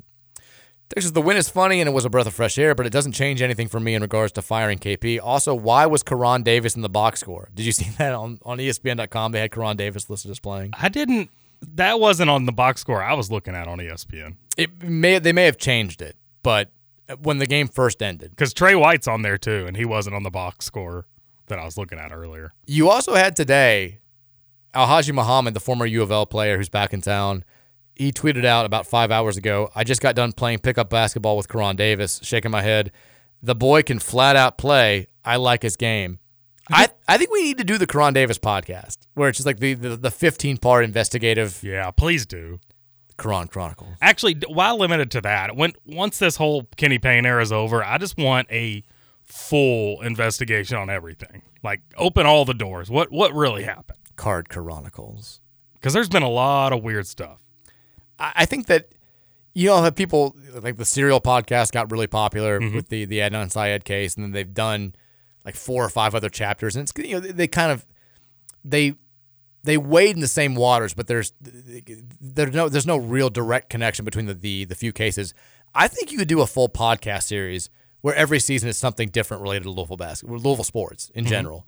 Like you could do Bobby Petrino in the 2018 season. Yep. How it fell apart so dramatically. I think that would be the stories about players not knowing where Petrino's office was and him never being there. And like if you get to the bottom of that would be fascinating.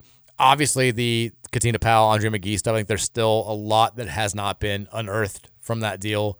And then like some positive ones. Like can't leave out Porcini's. The Karen Cipher deal would be. There's Tim Cipher going to his dad's grave and asking Karen Cipher to marry him. That was, that's very, very strange. It's a very, very weird thing. There could be some positive ones though too. Like I've always said, if you could do a 30 for 30 on one Louisville thing, just personally, I would love one on March of 2012 because like Rick Pitino, it seemed like he was on the hot seat. I talked yesterday or 2 days ago about the people who were going after that Providence loss, who were tweeting me every day about it. You got to fire this guy. You got to fire this guy. And it seemed like he'd missed his chance to win a national title at Louisville with the 2009 team. And they were coming off of back-to-back first-round losses. They were underachieving that season. They ended on such a low note. And then, bam, they win the Big East tournament. And then, bam, they go to the Final Four. Like, that changed the entire tide of the Pitino era at Louisville for the better. Now, it changed again with the scandal stuff a few years later. But, like, I would love to kind of like talk to the players. Like what changed for you guys? Like, they went from just being totally anemic on offense to finding just enough offense to beat some really, really good teams. And that was as fun of a run, besides the national title run, as I've ever had as a Louisville fan. But the podcast, we could have like 8 seasons of this podcast. It'd be great. We'd have to get some people to talk, but we could do that. We can make it happen. The Big X powers, no bounds. No, we talked about truth serum yesterday. Just get a little of that. Texas says, and how many of these are we going to have? Where would you rank this win in the Kenny Payne era? I'd say it's easily top 10. Second time we've had that joke. Probably won't be the last. It's the best win of the Kenny Payne era, if we're being serious. Yeah. It's the best win. Texas, last night's fan reaction should be proof that all the fan base ever wanted from KP was for him to win. Yeah, that's a good point. For all the talk about, there are people who are like, this fan base always hated Kenny Payne and they want him to lose, and some people have ulterior motives and all this stuff, and it's not about him losing. They just don't like him personally, or they don't like the staff, or they don't like these players. For the most part, it was like unbridled joy from Louisville fans last night. Like the fan base is just so desperate to feel good about something. They just want whoever the head coach is. Doesn't matter if it's Kenny Payne, Eddie Payne, Teddy Payne, Payne Stewart, like whoever it is. Like they want them to win. And R.I.P. Payne Stewart. Sorry, that was a bad. It was the first name that came to my mind. They want whoever the head coach is to win games. And if there is a change, like whoever it is, if he comes in here and crushes it, he's going to be God. It doesn't matter what their background is. Like you saw that last night. The fan, again, for the most part, there were some people who were still firing barbs when the final buzzer sounded. But for the most part, Louisville fans were like, cool, this is great. It's fun to feel good about basketball for at least a night. That win was so big that me and Trevor don't have a bet this year, but say we did a $500 bet on 10 wins, and I had the under. That was enough to make me feel nervous. Yeah. If we had that bet, I could see a world where it's possible Louisville now gets to double-digit wins. I don't think the Trevor ACT score is in jeopardy. I don't think they're getting to 14. Yeah, no, I don't see that either. Because they're 6-9 now. They're 1-3 in the ACT. They have 16 games left, so they would need to go. They would need to go 9-11 in conference play to make that happen. That's tough. You're asking for it to go 500 the rest of the year, and I don't think that's going to happen. Would definitely be tough. It's a bad conference though. So. Texas, if we win 14 games and recruiting is still what it is now and only 5,000 people are at games, you can't bring him back. I agree, but I'm not the AD. Like when I'm talking about the hypothetical where Louisville, they do end up winning 7 conference games or something along those lines, and they finish like 14-17. Maybe they win a game in the ACC tournament, and there's pressure on Josh to bring him back. I am not saying that that's my personal opinion. I think that we need to move on. barring something far more extreme than that. And I'm talking like we go 14-2 to end the season, or we go 13-3 to end the season, and we win a couple of games in the ACC tournament. Barring something along those lines, I think that we need to move on. I think that's what's best for the program. But I'm acknowledging that there is a world out there where there's significant pressure put on Josh Hurd to give Kenny Payne a third year because, hey, he went 15-16 with a roster that was significantly hindered by departures and injuries. You can't just gloss over that, and I do think that will happen. And I have no idea how willing Josh is to listen to that. I don't know. I just don't know. I think there's a world where he could get a third year out of that, but that would not be my choice.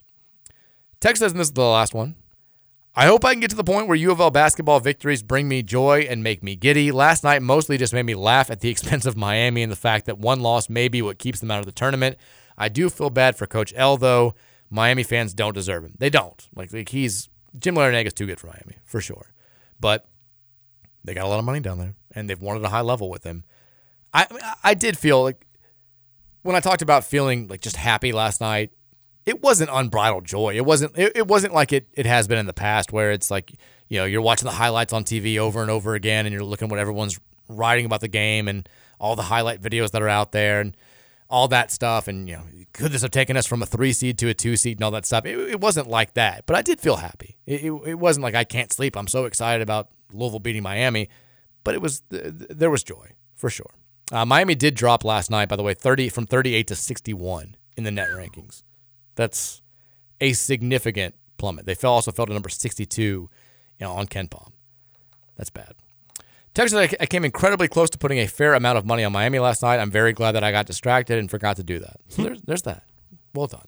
Let's take a break. When we come back, more from you guys. Thornton's text line is 502-414-1450. Have your thoughts heard on the show. It's your damn show. It's the Mike Rutherford Show, but it's yours as well. Here on 1450 The Big X. It's a great day to be alive. I know the sun's still shining when I close my eyes. There's some hard times in the neighborhood, but why can't every day be just this good? Sometimes it's long.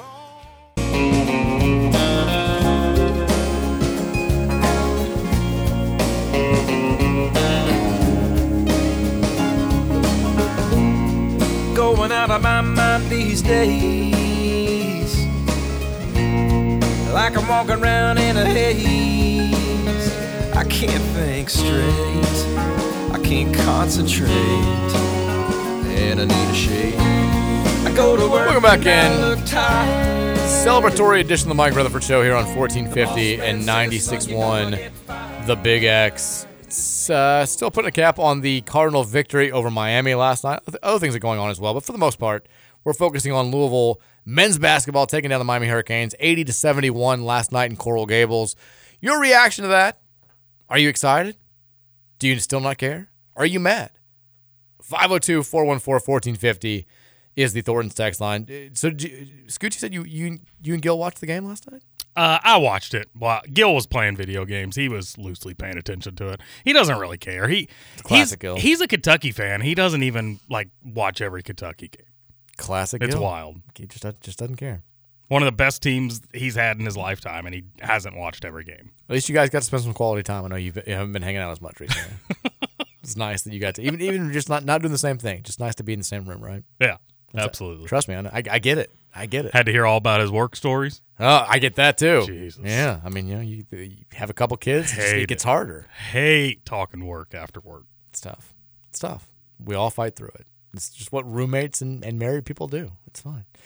502-414-1450 is the Thornton's text line. Texas, I'm both a U of L and a Miami fan. Whoa. And I'm so confused from last night's game. I don't know what I would think. I mean, first of all, how are you both a U of L and a Miami fan? First time texter. That's wild. Just clearly that driven to madness that they have to text the show. Texas, did you catch Kenny talking to Paul Rogers after the game and dropping some spirit children praise on Mike James? I did not. I caught the post-game presser with the media.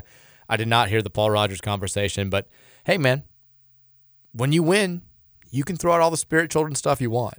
You have to take advantage of these situations. I loved when one of the most brazen things that I've ever seen in college sports. I don't know if you remember this, Scoots, but when Kentucky won the national title in 2012, like John Calipari, he recognized, like, I've got full reign now. I can say whatever I want. Like, this fan base, they criticize every little thing, but right now I gave them what they wanted. I'm God. And so he did the whole thing where he was like, he called Kentucky like not a traditional program anymore. He's like, we're not a traditional program.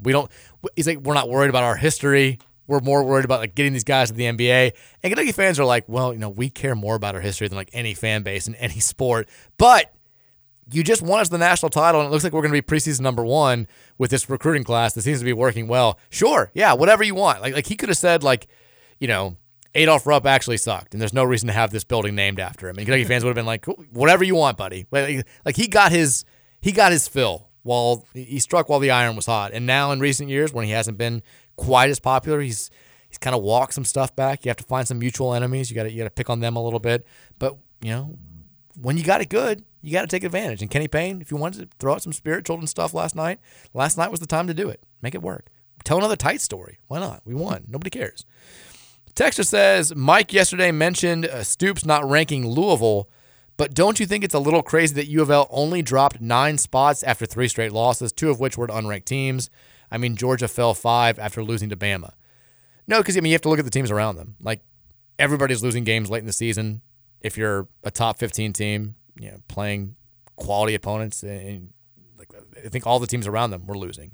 And Louisville was 10-1 before they started that losing streak. So, not crazy that they didn't drop out of the top 25 entirely. Not crazy that they ended as a top 20 team. They were the best part about Stoops not ranking them in the coaches poll is that they finished 18th in the coaches poll. I think he was one of like 2 people that didn't have him in his final top 25. Seems petty. It does, but like, look, I get where he's coming from. If his whole stance, and he said it publicly, is like they're not from our conference, they're not as good as we are, then and you beat them, cool, throw them down there.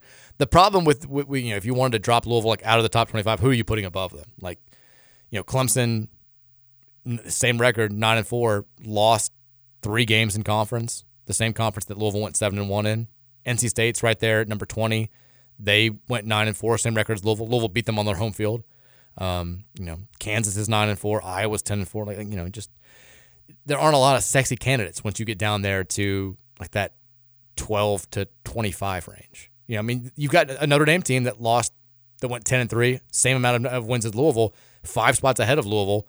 Louisville beat them pretty badly on their home field. Like, doesn't that seem ridiculous because they put Texas in the playoff because they beat Alabama? Yeah, head-to-head stuff. At some point, you have to kind of put it aside, I guess. But yeah, Notre Dame also just absolutely destroyed USC and Pitt, both of whom who beat Louisville. So once you start doing the transitive property stuff, it gets a little bit tough. But no, I think Louisville 19 feels about right. I'm fine with that. Text says, Mike, would you sing Penny Lane with Kenny Payne? Kenny Payne, there is a barber showing photographs of every head he's had the pleasure to know. I'm trying to think of some clever lyrics to mix in, and I can't do it. You're struggling today with your lyrics. I kind of am. Normally you're Johnny on the spot with it, but you're not so great today. I know. I'm not. Yeah. I'm too happy. Too happy to have sad lyrics. Misery forms great art. I can't. I'm too happy to be creative today. On the corner is the banker with the motor car. Texture says 502-414-1450. Otherwise, I don't. I better see them win if Payne is going to be kept for a year 3. Otherwise, I don't care what they do. I won't pay attention. It's fine. Like I said, this is a no judgment era for the next couple months. I don't judge. However, fans have to get through this period of time. Not judging. Don't care. If you say I'm not paying attention, I'm not judging you. I just hope you keep listening to the show and interacting. I appreciate that. Texas last night's game results changes nothing. Only way this win means anything is if it starts a conference winning trend / stringing multiple wins together. In that case, it still changes nothing because those expectations were the exact same also going into last night's game. This literally changes nothing. Do you think it changes anything, Texter? Wow. Just very, very adamant that it changes nothing. Can't you be happy for one day? You can. I agree with the point. It's one of those where it's like, you're not wrong, Walter. You're just an a-hole. Save it for tomorrow. Yeah, like he's or she is totally right. Like, in the big picture, this changes nothing. And I don't think that you don't get credit for being better when you sucked way more than anybody thought you were going to suck for the beginning of the season. It's like people who were like, if he wins 10 games this year, think about how much of a step that is up from 4 wins. Like, we didn't get credit for that. He set the bar at 4 wins. It's his fault that we went 4-28 last season. So, if you're talking about, well, they're playing better now, and look how bad they were at the beginning of the season. He was the coach at the beginning of the season too. So you don't get credit for, digging yourself out of this hole. We went from 5-9 to being 9-12 over a couple of weeks. You're the reason we were 5-9. Like, you could have easily avoided this. If you can beat Miami on the road, you should have beaten DePaul on the road. You should have beaten Arkansas State at home, and you certainly should have beaten Chattanooga at home. So, I mean, come on. I agree. But for now, I'm choosing to enjoy and bask in the glow of winning a game on the road for the first time in over 2 years. Texas, I'm honestly and truly excited for our players and happy for them, but unfortunately, I just feel blah about the win. KP still needs to be fired. Winning a couple of random conference games won't do anything for our resume for the future. I'm just happy the players got to experience that. Each one of them needs to play for their future. Yeah. Can we all just agree that we want KP gone and that we agree that's going to happen? I think so. But you could still be happy for the players and the team at the same time. I would hope so. I mean, I would hope that most people are like it was cool to see Mike James galloping into the locker room after that performance and getting interviewed on TV after the game last night. It was cool to see the players celebrating in an opponent's locker room. We quite literally have never seen it in the Kenny Payne era. We've never seen them celebrate in a neutral court locker room. It was just, it was fun. I mean, that was they deserve it. I mean, the players, they're aware of what people are talking about. Like, it's impossible to completely ignore. Even if you delete your social media, even if you don't hop on the internet, like, you can't ignore it. Like, if you have the TV on at any point, you're going to hear murmurs from classmates. You're going to hear murmurs. Somebody on your team is probably going to bring up what they've heard or what they've seen. Everybody in that locker room is well aware of what the rest of the city and the rest of the country is saying about them. And that has to weigh on you. I think you had Brandon Huntley Hatfield. I think it was after maybe it was after the Arkansas State game. It was after one of the, he was like crying at the post-game press conference where he's like, I don't know why it's not getting better. I don't know. Like, they have been through a lot. It was nice to see them have at least one night where they could feel like they were on top of the world. Like, that was fine. I think you said it right. It's fine to see that and be like, I still want Kenny Payne fired. I still don't think he's the right guy for the job. That's where I am. But I'm not going to be like, I hate that they won. I'm glad that they won. I am. Texas, I find myself saying the same thing this season. They haven't quit on KP. Conference play will decide Kenny's future. Maybe. I mean, it's going to take a whole hell of a lot more than this one game. And it's going to take a whole hell of a lot more than just like 3 or 4 games for this to be enough to justify giving Kenny Payne a third year. Like, we have won, which, by the way, I love remember the graphic we talked about yesterday where they had the big bubble. Yeah. All the teams that have beaten a top 200 Ken Palm team, and then it was like, LOL, not you. Suck at DePaul. Just Louisville and DePaul. Here's the problem, though. We jumped into the top 200 in Ken Palm, so it's a self-defeating thing. DePaul now does have a top 200 victory, and so do we. So there are no teams. We're 188 on Ken Palm now after that win. We jumped almost 40 spots after beating Miami last night on the road. But, like, if we turn around, because people were excited about beating Clemson last year, and then we ended up losing out and weren't really competitive in any one of our. So we beat Clemson by 10 at home. A pretty good Clemson team that almost made the NCAA tournament. We lost by 17 to Duke, 16 to Georgia Tech, 17 to Virginia Tech, 15 to Virginia, and then 22 to Boston College in the ACC tournament. That's how we responded to that success. If we turn around and do the same thing this year, where it's like, cool, we beat Miami, I'm feeling good, and then we lose handily to NC State, handily to Carolina, handily to Wake, handily to Duke, handily to Virginia, handily to Clemson, which is all possible. Those are 6 pretty good teams. Like, this does nothing. This changes nothing. It was a momentary cause for joy, cause for happiness, cause for excitement, but big picture-wise, it didn't change anything. If we're competitive in those games and win a couple of them, then maybe we change the conversation a little bit. I personally wouldn't, but I don't run the show here. Texas has stoops to FSU. And then sends a link to a tweet which says, Mike Norvell has called an emergency team meeting this afternoon. It's also been confirmed that FSU Athletic Director Michael Alford has this is a fake account. Don't fall for the fake accounts.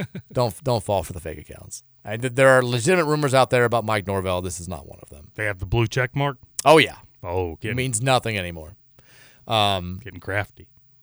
I can see, Steve Clarkson, I saw this. Pierce's dad, who's very connected to the world of college football, said he's got a crystal ball saying Mike Norvell to Bama, Jim Harbaugh to the Raiders, Lane Kiffin to the Chargers, Jed Fish, our boy, the Jeff Brom of the West, to Florida State, Joe Brady to Ole Miss, Cliff Kingsbury to Arizona, Sherrone Moore stays at Michigan, and then Bill Belichick to the Washington Commanders. What a sequence of events that would be. Sounds good to me. Just leave Jeff alone. Just let Jeff stay here. Well, you're probably feeling the same way right now, where you're like, as long as we keep Kurt Cignetti. Oh yeah. Well, I got to see what he does first. The most popular 0-0 coach in all of college football right now. Yeah. I don't blame you. I'd be excited about that too. Texas, of course, there's merit to Moon Spirit Powers. You do realize that Teen Wolf was based on a true story, don't you? I'll buy into the Teen Wolf hype if the Lions win on Sunday and we win on Saturday in basketball. Are you a Moon? What's the weirdest thing that you genuinely believe, Scoots, that you can admit on the radio? Man. Gosh, 2 days in a row. That's such a hard question. Sorry. Let me think on that. Because there are. Give me what's yours. There was a great thread on, I think it was on Twitter a few years ago, where it was like, what's a conspiracy theory that you genuinely believe? And a lot of people were going into some good ones, like here's one. I don't have anything to back this up. There's too many car washes in Louisville. There's something going on with these car washes. Maybe it's just because I've seen Breaking Bad. I'm sure they're not all money laundering, but there's a car wash every 25 feet in the city, and there's never anybody using them. I don't know what's going on with the car washes, but something's going on with the car washes. That's one. So really the only one I could think of, which, I don't know, 20, 25 years ago, maybe it's a little more ludicrous, but there's more people coming around to it now. But I fully believe that there is other life out there. Oh, I do too. Besides us. I do too. That's becoming one of those things that you're not crazy anymore if you believe that. That's just. Well, the government. It seems too likely. Well, the government recently has been basically like, yeah, there's aliens. Yeah. We're not telling you outright, but we're pretty much telling you there's aliens. That's when Trevor thinks you're ridiculous. Hope we get to see them one day. That's my only hope for my life before I pass on. Just hope we get visual evidence of outside life. You and my dad. That's kind of his thing too. I don't. I hopefully have more time than your dad. I don't want to see. No. My why? Honest admission on the radio. My biggest fear in life, outside of dying, is aliens. Terrify me. I've been since I was a kid. And it's probably because my dad was so into it. He was the head of the UFO something in town for a long time, and he was always talking about it and always super into it. I'm just terrified. Well, I'm so curious how they look, because I know they probably don't look like what we've always seen, and it could be another and there's probably multiple galaxies where there's living life. So yeah, just hopefully one day. I think my fear is it's one of those where it's a lack of control thing. If a superior being wants to do something to there's nothing I can do, right? If they've got some sort of crazy psychological powers, they can just if they want to beam you up into their ship or whatever it is, you're at their mercy. It's kind of I don't like flying. Ooh, I love flying. I don't, and we're flying again. We're flying next month. It'll be the first time I've flown in a while, and I'm already kind of anxious about it. But it's a lack of control thing. I know all the stats are out there. It's so much safer to fly than it is to drive. But with driving, you can tell yourself if something happens out there, I can do something to prevent this, right? It's in your control. Yeah, but you can't take a nap while you're driving. Well, no. That's why I like flying so much, because it's a guaranteed 2-hour nap. But if something happens to an airplane, you're screwed. There's nothing you can do about it. It's going to be quick. It's going to be bad. And but you're done. If you're asleep, you won't know what's going on. Well, that's even more terrifying. No, you're going to crash and it's going to be all over and nothing. Yeah, it'd be fine. It's not going to be fine. It's the exact opposite of being fine. It's over. It's not fine at all. It's the worst case scenario. But it was quick. Well, I don't and at the end of the day, you want to go quick, right? I want to know what's going on. I do. I want to be aware. I'm saying that now. Maybe I'll change my tune when I get a little bit older. But I would like to be aware. A quick, sudden death terrifies me.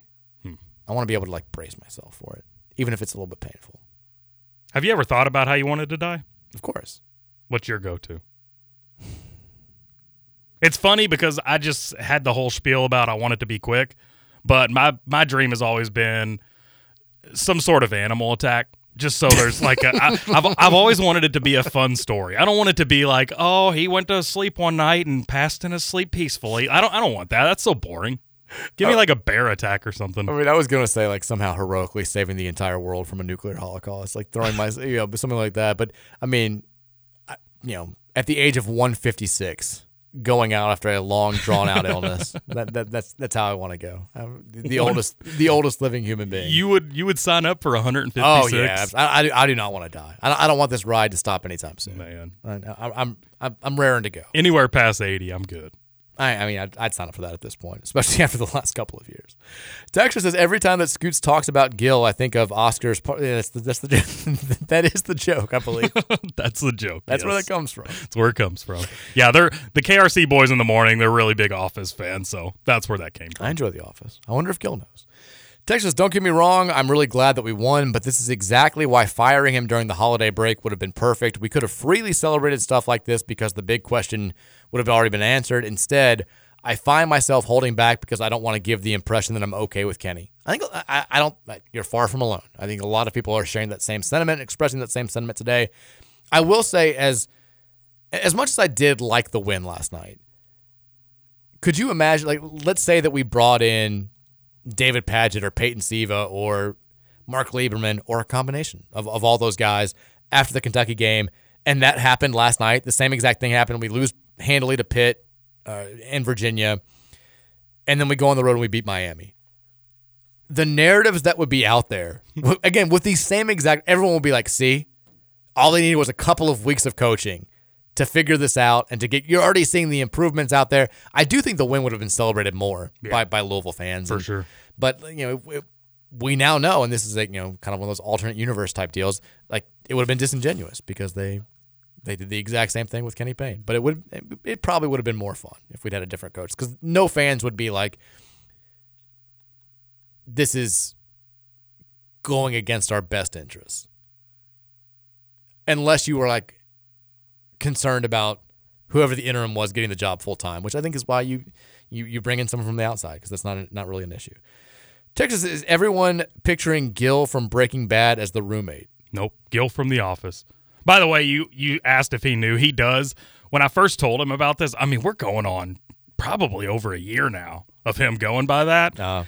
And when I told him, he, I guess, looked up the backstory. He looks over at me. He goes, they're basically calling us gay, right? It's like, well, we're not, so it is what it is. Yeah. Gil from Breaking Bad, I do kind of picture him looking like that. I don't know how he actually looks, but I can see Gil looking like that. You didn't see him at the golf scramble? I never got to talk to him at the golf scramble. Trevor said he saw him and called him Gil. He's like, I still don't know his real name. But he met him. That's how Gil wants it to stay. He's a mystery to me. And I enjoy that. Texas says, science teacher here. Here we go. The waxing crescent moon is the first phase of the moon after the new moon. It's waxing because it is the first part of the moon that you see, because the first part of the moon you see is the right, and you see more of the moon each day until it is full. Each phase lasts about 3.5 days for a total cycle of 28 days. This is my favorite one. So when you see only the left side, it's when it's waxing crescent, I guess? Would it be waning crescent? A waning crescent, yeah. I'm looking at, he sent a chart in. This actually helps. Yeah, those letters are tiny. I thought that was an X. I had to zoom in. Yeah.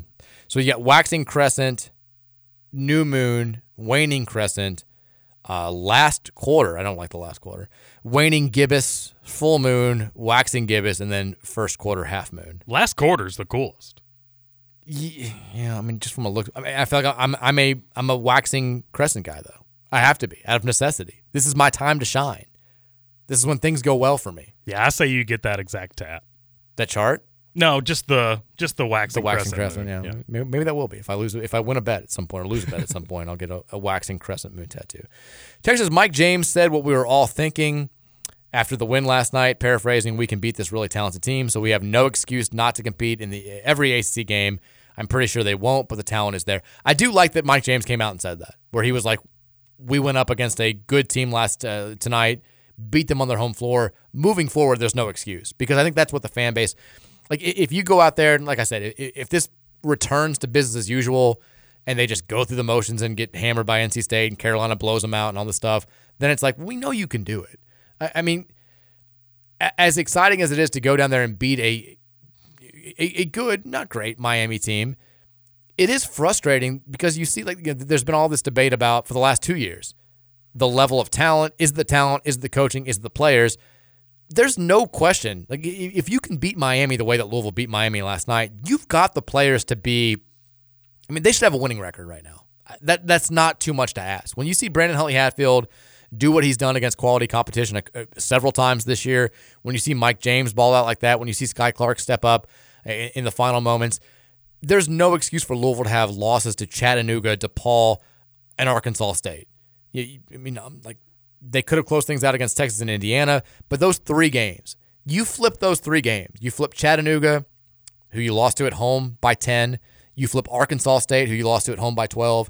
You flip DePaul, who's terrible, and you lost to it on the road by 7. And even with the same conference record, you're 9-6. It's not great. You're not going to go to the NCAA tournament. People still have questions about Kenny Payne, but it's understandable. It's an acceptable record given the roster and given the schedule.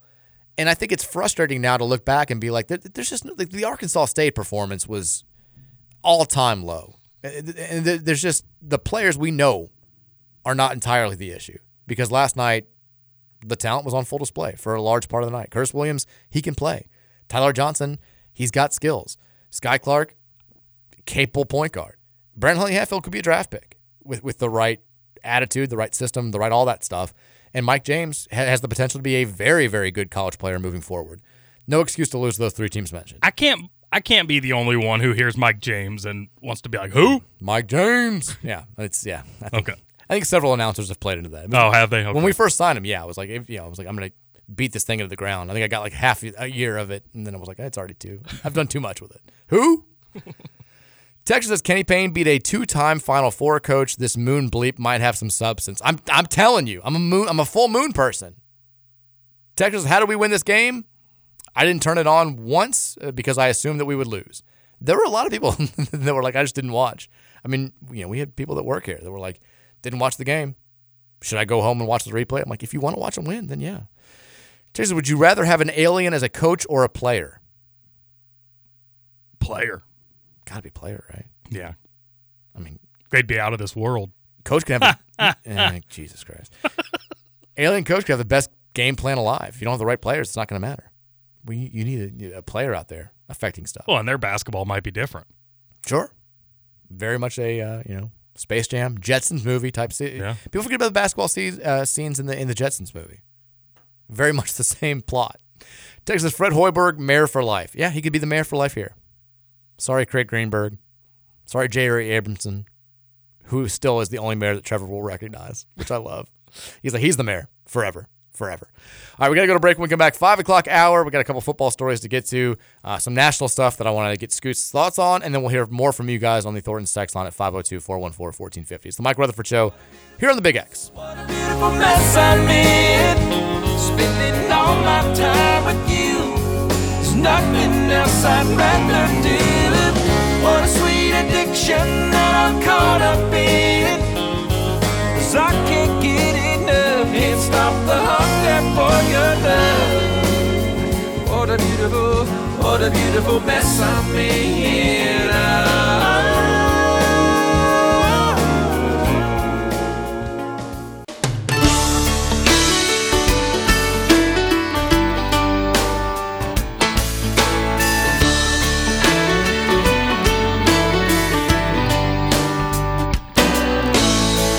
Kids screaming, phone ringing, dog barking at the mailman, bringing that stack of bills overdue.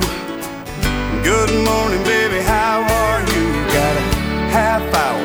Is this newer country, shower. Scoots? No, this is probably middle 2000s. Yeah, I don't know this. You know this. I don't know. Just Another Day in Paradise. Maybe I know the hook. Let me go forward to This is it. terrible. No, still no. No. You're missing out. Phil Vassar. Shout out to Phil Vassar. Yeah. Phil and Gil. Yeah, I think that was he may have been a one-hit wonder, actually. Yeah. I don't know if I know any of his other songs. It is Another Day in Paradise. It's actually our first day in paradise in 738 days. Absolutely, yeah. I thought it was fitting. As the Cards get a road win last night over Miami. First time since January 2nd, 2022. Our first road win over a coach not named Josh Pastner since, I should have looked this up before I did this. Because, Pastner's not even an active coach anymore. We beat Kevin Keats at NC State, the Matt Cross game back on December 4th of 2021, that same year, back when Louisville had some hope for that season after a 6-2 start. Started 4-0 in the ACC. That was the first of those 4 victories. And then we turned right around 6 days later and lost at home to DePaul. Ruined DePaul Day forever. That's when I never, that's when I was done with Chris Mack. I was like, you killed DePaul Day. It was your first home game back. I'm done. Out. Boom. And it was not long after that. Been some rough DePaul days. Well, DePaul Day, that's when DePaul Day died. DePaul Day, the whole theme of the holiday was it's impossible for us to lose to these guys. So when we actually did, the holiday, it ceased to exist. It became no more. It was eviscerated. And when people try to talk about, hey, what's DePaul Day? So, no, there is no DePaul Day anymore. The whole, just like, of the holiday was gone. The whole, it's like, if Thanksgiving, we found out that the Pilgrims never existed, you can't do Thanksgiving anymore, right? I guess we kind of did. Figure out the origins of Thanksgiving were not what we were told growing up, so it's maybe a bad example. But you get what I'm saying. I wasn't going to go with Christmas. I was not going to use that as the example. We've been talking mostly today about the Louisville victory over Miami last night, what it means, what it does. I feel like the general sense that we've gotten from the text line is like, cool. I'm not really swayed that much by it. Was happy that they won, but I still am firmly in the Kenny Payne's got to go camp, which I understand. I mean, I get it. I just, I wasn't going to let it affect me to a point where I wasn't going to celebrate a win over Miami last night, which is where I was. I mean, they've been few and far between. When they happen, got to soak them up. You got to soak. You have to feel good for the kids, right? They're just kids, for God's sake. It's what you got to say. Speaking of kids, the U of L women's basketball team is in action tonight. The Cards will take on Pitt. It's actually coming up here at 6:00, so less than an hour to go between the tip-off between the Cards and the Panthers. You can hear all the action on our sister station 970 WGTK. You can watch all the action on the ACC network tonight. The Cards looking to remain perfect in conference play. Pitt is 0-3 in league play and 6-10 overall. It is a road game at Pitt. Louisville, we talked about this a little bit last week. Cards, the schedule really ratchets up a notch or 3 next month. They'll play the best teams in the conference. It gets a little bit tougher at the end of January, but they're kind of feasting right now on some of the bottom dwellers in the league. Sounds like Indiana. Yeah, they did have a nice win over Miami last week, which this has kind of been for all the, Louisville's a little bit down as an athletic program. It's been a dominant year already over Miami. The women's basketball team beat a nationally ranked Miami team. The football team went on the road and knocked off Miami. The volleyball team swept Miami a couple of times. And then the men's basketball team goes down there and beats them. We basically own Miami. It's ours. All of your players belong to us. Suck at Miami. It also has been a good overall, I think, better year than maybe we thought. Kentucky fans will always do the thing where it's like, you're not better than us in anything. You suck at every sport besides, volleyball. Louisville finished the fall semester in 13th place in the Directors Cup Division I standings. Kentucky, by the way, 44th in those same standings. So Louisville, good run in the fall sports. UK, I'm sure, will make up because their rifle team won a national title. But for right now, Louisville, the number 13 athletic program in the country after the fall sports. Number 1's North Carolina. Kind of surprised by that. But, they dominate field hockey. I think they did. They won women's soccer again, or went to the Final Four in women's soccer. They're always good in women's soccer. So good on them. Good on the ACC. ACC and the Pac-12, by the way, have the most national championships so far this year, which is kind of hilarious considering the way that the program is, the way that the sport is shifting. As a Big Ten fan, as an Indiana fan, Is there excitement on your end for bringing in UCLA and USC and these other, West Coast powers and teams from all over? Is there excitement, or are you kind of dreading this? Dreading it. Very much so dreading it. I feel like that's most Big Ten fans. Yeah. For me specifically, Indiana basketball has not been great for the last 20, 25 years, however long it's been. And those four teams coming in for basketball, while they're not all that powerful, it just adds the whole travel element, and I don't really know what to expect out of that. Now, in terms of football, I was telling Gil 2 nights ago, all this means with UCLA, USC, Washington, and Oregon coming in, Indiana's never going to win a football game again. Yeah. It's going to – and I say that tongue-in-cheek because I have no idea what to expect out of Cignetti, but it seems like Indiana's going to get very few football wins moving forward. It's different than what Louisville's dealing with, because I think you look at Cal and SMU and Stanford coming in, and you're like, the travel concerns are the same. It's going to feel super strange to be playing a Thursday night game against Cal in Berkeley, California. That's going to be super weird. But those are programs in both football and men's basketball that you feel like we should be better than. Mm-hmm. I think we're playing 2 of them next year. We're playing SMU and we're playing Stanford. Like, those are 2 teams we probably should beat next year. And then in basketball, Cal is one program that's been kind of as bad as us the last couple of years. SMU's been fine, but they play in the AAC, and then Cal and then Stanford has not done much in the last decade or so. So it's different. Like, I feel like it's kind of a non-value add in terms of like just those big sports, but it's annoying still to have this expansion, to have. We're going to have conference seasons coming up next year where some of these leagues are still playing 8-game schedules, including the ACC, and you've got 18 teams.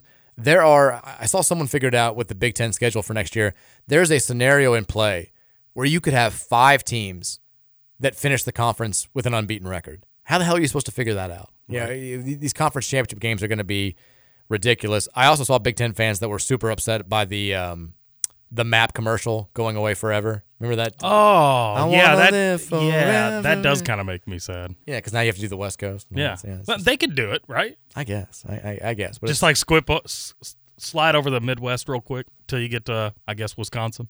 Yeah, it's or would that be the West? The West. It's too hard. We can't do it anymore. You mentioned the story. I do want to talk about this briefly. The ESPN story about ESPN essentially using fake names to secure Emmys for its College Game Day stars, among other people. Basically, since at least 2010, ESPN would insert fake names into Emmy entries and then took the awards that were won by those imaginary individuals and had them re-engraved to give to their on-air personalities. Now, the rule that I guess they were upset with, it does seem kind of silly to me. Mm-hmm. Like, you can, like, if a show wins an Emmy, only a certain amount, I think only like 1 or 2 on-air personalities can get the actual award for that. All the behind-the-scenes people, they can get Emmys and this stuff.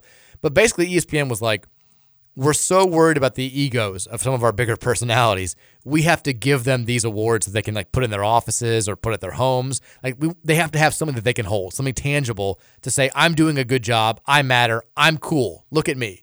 And so when they would submit, say, College Game Day for an Emmy Award, they would submit these fake names like Kirk Henry and like Tim Corso and all no, Lee Clark was Corso. Lee Clark was Corso. So that, names that were somewhat easily alterable. Dirk Howard for Desmond Howard. For an engraver to give them these awards. And then when they would win, these on-air personalities that weren't technically supposed to be getting Emmy Awards would just get them from ESPN. Now, some of them said that they never knew, like, hey, it just showed up.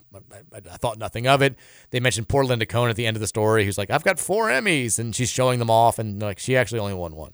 So it's a weird look for ESPN. I don't know if but it's also a weird look for some of the fragile egos that are out there that just had to have awards to make themselves feel good about themselves. If I'm Sam Ponder, I'm ticked off today. When I figure out they changed my name from Sam to Steven, they turned me from a woman to a man. Yeah, it's tough. It is weird. Yeah, I don't know why they would do that. Just because they hated the rule. It want someone to show off, I guess. It does seem very egotistical. Now, so growing up, I would always go to restaurants, and they'll have like Leo or like Best of Louisville award, like Best Pizza, 1999, and so when I was fortunate enough to like win some of those awards, like winning like Leo Award, Best whatever website, and Best of Louisville awards, I'm like, cool, I'm gonna get some awards for this. I didn't realize you have to like get those yourself. They don't just send those to you. You'll have these like third party companies will email you, and they'll email you nonstop. Be like, congratulations on your award. Like, we'd love to hook you up with like this engraved piece. I'm like, cool. And then you look at it, it's like, pay us $219 for this like Best of Louisville, Best Writer Award, or Third Place Writer Award, or whatever it would be. And I'm like, I'm not doing that. If I had I get why restaurants do it. I get why places of business do it. It's a cool thing to walk in and look at. But like, I don't need that for my basement. I don't need it. What I do, maybe I would put it in here to just harass TJ and Nick, just like hang it on the wall right there. But like, if you won Best Producer in like the best of Louisville awards, you should absolutely. Best Big X Producer, it should be its own category. There'd only be two people. No, I want all the smoke with the other guys too. Well, let's say you won that. And you had to pay like $200 to get like a little trophy. I'm not. You're not going to do it. No, you're not going to do it. It does remind me of when we had like for Trinity, like you would have like the senior awards at senior prom, and there were it was like best Mr. Fall Sport, Mr. Basketball, Mr. Baseball, Mr. Football, and there were only like 3 finalists. And so 4 of my friends played basketball in the senior class, and so I knew one of them was not going to be a finalist for the basketball award. And I was like, oh boy, this is going to be a popularity contest. Which one of you isn't going to make the final ballot? And actually, I felt bad. Now that I'm looking at the wall in here, I might spend that $200 because it would look really good hanging over the door where Trevor can see it every day. It'd be a tough look for Trevor. Yeah. He would struggle with it. He does still claim he does not buy your contention that you've moved ahead of him in the producer rankings. Okay. At Big X, he still thinks he's better. Some of us are always going to be delusional. He's not. He's resting on his laurels. He's not putting in the effort anymore. He has the better takes. I'll give him that. I'll give way to that. He has the better takes. I would not give way to that. No. If I'm you. He has the stronger takes for sure. Okay, maybe that's the word. He talks more. Yeah. I think is the for sure. Talks way more. Yeah, I wouldn't back down if I were you. The other thing that I want to get to before we get to the text line, this story came out yesterday, and I know I shouldn't care this much about it anymore, and I like to act like I don't, but we had the discussion on Tuesday's show after the national title game about there's going to be an investigation now into Michigan, and there's clearly wrongdoing that took place. And Jim Harbaugh was suspended for 6 games. They fired 2 assistant coaches for this. You don't make these types of moves if nothing happened. And so it's very clear that what Michigan did gained them an on-field advantage. How can you reconcile letting them keep their national championship while also looking back 10 years ago and saying we took Louisville's away for a scandal that, while immoral, had no effect on their play actually on the court? Disagree. I said earlier this week, Mike, they were in better shape because they were staying active outside of practice. that gives them an advantage. That's the benefit? Yeah. Yeah, well, maybe you're right. But NCAA President Charlie Baker, yesterday talking to the media, kind of put to bed any notion that maybe Michigan would have its title stripped by the NCAA. He came out and said, in no uncertain terms, that Michigan's football's national championship was, quote, fair and square, and that his organization's unusual decision to share information about cheating allegations during the season should actually help to eliminate doubts about the legitimacy of the Wolverines' title run. Basically, he was like, we outed them for sign stealing, and they just kept winning, so that means it's all fair and square. Which makes,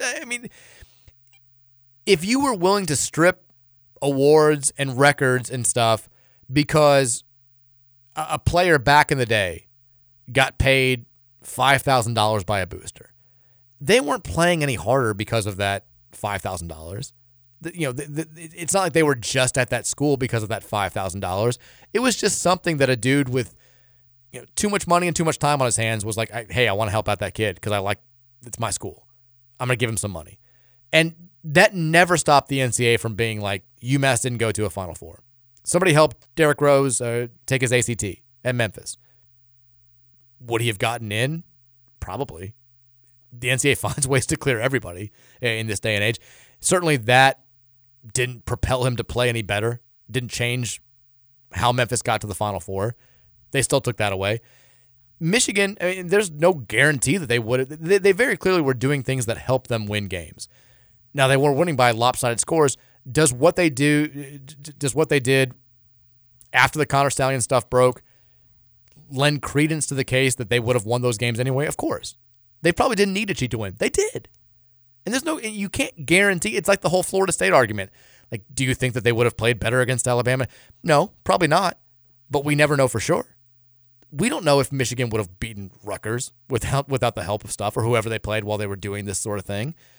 You can't just make this bold-faced claim and say it was fair and square. Baker went on to say, I don't regret doing the investigation because sitting on that information, given the comprehensiveness of it, I think we would have put everyone, including Michigan, in an awful place. At the end of the day, no one believes at this point that Michigan didn't win the national title fair and square, so I think we did the right thing. It is hilarious that they're saying our information that Michigan was doing something nefarious was so comprehensive, was so complete, that we couldn't possibly sit on it and be doing the right thing. And yet in the next breath, you're saying it's fair and square. We can't do anything about it. They've punished themselves enough. It makes no sense to me. And I get that he's not Mark Emmert. It's a different administration. They've turned the page from that era that punished Louisville so thoroughly for what they did in 2013. But my God, if I'm Josh Hurd and I'm reading these quotes, I'm sneaking the banner back into the Yum Center tonight. I'm having it up for the home game against NC State on Saturday. What's the worst that could happen? Yeah, what are you going to do? Say we didn't win it fair and square? We did. We have more of a case than Michigan did. Now, it does bear repeating that the NCAA really has no control over the college football playoff. They technically are in charge of it, but they don't, like, the college football playoff is its own thing. It's why you say CFP champion and not NCAA champion. The NCAA is very much in control of the men's basketball tournament and the women's basketball tournament, and so what they say kind of goes in a different way than what happens with the college football playoff, and basically anything that happens with their postseason. So if they were to try and step in and rule, like, Michigan could very easily be like, whatever, we're putting up our CFP banner. There ain't nothing you can do about it. Whereas if we try to put our banner up, the NCAA can say you're going against our bylaws and we're going to keep you out of the NCAA tournament and all this stuff. It is a little bit different, but my God, they're acting like this is okay. Whereas what Louisville did was the worst thing that's ever been done in terms of gaining a competitive advantage. It makes no sense. Is it because what Michigan was doing is more widely done throughout college athletics as a whole than what Louisville did? First of all, I don't think that's true. You don't think so? No. I think that there's a lot. I mean, yeah. I feel like that this goes on a whole lot more than what we know. Sign stealing, for sure, goes on a lot. I think that when it comes to in-game sign stealing, everybody's doing it. But that's also by the rules. Like, you're allowed to do that. In terms of, like, hiring assistants to go to these games undercover and at times go to the sidelines undercover. The sidelines was just bold. Yeah, maybe it does, but this feels like uncharted territory. I mean, I think that everybody does some stuff to try and gain a competitive advantage that is technically outside of the rules of the NCAA, but maybe not to this length. And, kind of along the same lines, I mean, Louisville maybe took it to a different level with just, with having a, employee, a member of the staff being involved in this, but to act like there aren't girls on every campus for recruiting visits, or a lot of campuses for recruiting visits, I think is a little bit naive. I don't know. It's just like I think what we all can agree on is the stuff with the Katina Powell stuff. Nobody came to the school because of those girls. Nobody did. No, they don't even claim that. None of the players admit it. None of the women claim it. It's not in the book. Nothing like that. No player on that 2013 or 2012 team was recruited to Louisville with those women playing a part. And even if they had been, it didn't really gain them there was no gained on-court advantage. It's silly to me that we're sitting here talking about banners coming down just because, hey, it's sex, it's gross, it's immoral, so you have to have banners stripped. I think it's dumb, but that's me. I'm admittedly jaded. 502-414-1450 is the Thornton's text line. We'll take some more text from you guys before we break and come back for our last segment. Texter says, can you re-explain how you made this list of coaching candidates that you're picking by random numbers? Like when someone says 39, how is that connected to Fred? I missed it. Good question. We've been doing this for like a week now. Basically, it got to the point where every other text we were getting was like, what are you hearing about coaching candidates? What about this guy? What about this guy? Who's this? Who's that? And I can only say I haven't heard anything new so many times. So I was like, let's just make up coaching candidates. And we're going to pick random numbers based on the net rankings or Ken Palm or something else, just any sort of rankings that are out there that I'm looking at that day. We're picking between a certain set of numbers, and I go to the ranking for that team, the numbers picked, and the head coach is the coaching candidate of the day. That's what we're hearing. There's buzz that they're interested, and that Louisville's interested too. How long does this go before we get a repeat? Oh, it's a good question. 3 more weeks, a month? Yeah, we've come close already. Have we? It'll probably be next week before we get somebody that's a repeat. That just means that I'm hearing more buzz about them. Yeah, no doubt. That's where they get a leg up in the race. If somebody picks Juwan in Michigan again next week, then Juwan He's Howard, the guy. He's doubling down. His agent really wants him to get this gig. Texas says moon terminology. Love this. Waxing means the visible part is getting bigger. Waning means it's getting smaller. And a gibbous moon is like the inverse of a crescent, 3/4 moon. I'm a crescent guy. I don't need to know anything about the gibbous moon. Gibbous is fun. Gibbous sucks. That's a fun thing to say. Gibbous. I don't even know if that's pronouncing it correctly. It could be gibbous. It could be jaboose. Jaboo. I've got no idea. But I'm a crescent man. That's all I know. Texter says, I always thought. The Texter says, what's a crazier TK-ism? His NBA take, i.e. saying Wembanyama was going to be a bust because he's a foreign player without watching any tape, or his one-hit wonder take, i.e. saying Lorde is a one-hit wonder because he only liked one of her songs, even though she had 2 in the Billboard Top 10. Trevor, he molds every take around like his personal preference and definition. Yeah. I mean, he openly dismissed Wembanyama when I first started talking about him, like 2 years before the last draft. He's like, he's going to suck. All the foreign players suck. And I'm like, that's such an old man take. It's been proven wrong the last few years with the Europeans coming in and kind of dominating. Like, that's a take from 1999 that I feel like has been worked out of the sports consciousness. And then, yeah, me saying like Lorde's not a one-hit wonder and she's got 2 top 10 songs, that by definition makes her not a one-hit wonder. And he's like, well, I only know one of them, so that's what matters. I'm like, well, it's not necessarily about you.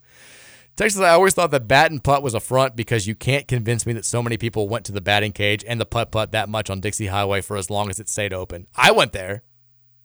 There were very few putt-putts. There still are very few putt-putts in Louisville, and that was one of them. Isn't there one open in about Topgolf? Yeah, well, is that like an indoor putt-putt? Yeah, it's like a super kind of crazy putt-putt, which I'm excited about. But like there used to be the one over by the old Toys R Us off Shelbyville Road that I went to all the time growing up. You could putt at the very end, the last putt.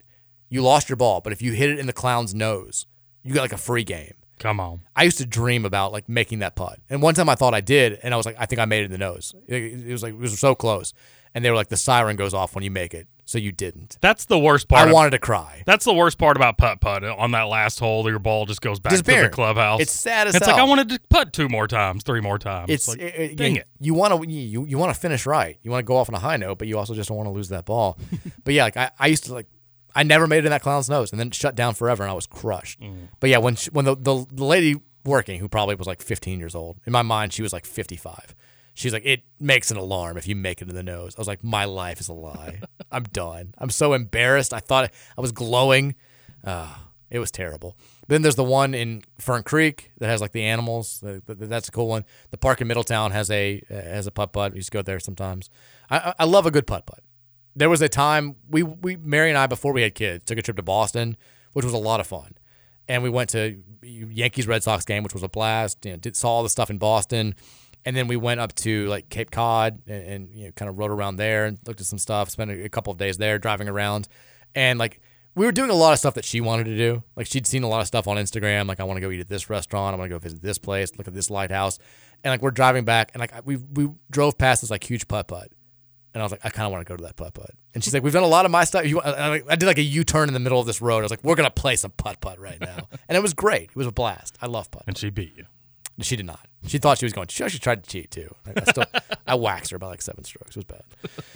Texas says, my conspiracy theory is that the U of L Board of Trustees is still really UK sleeper cells. I don't think that's a good one.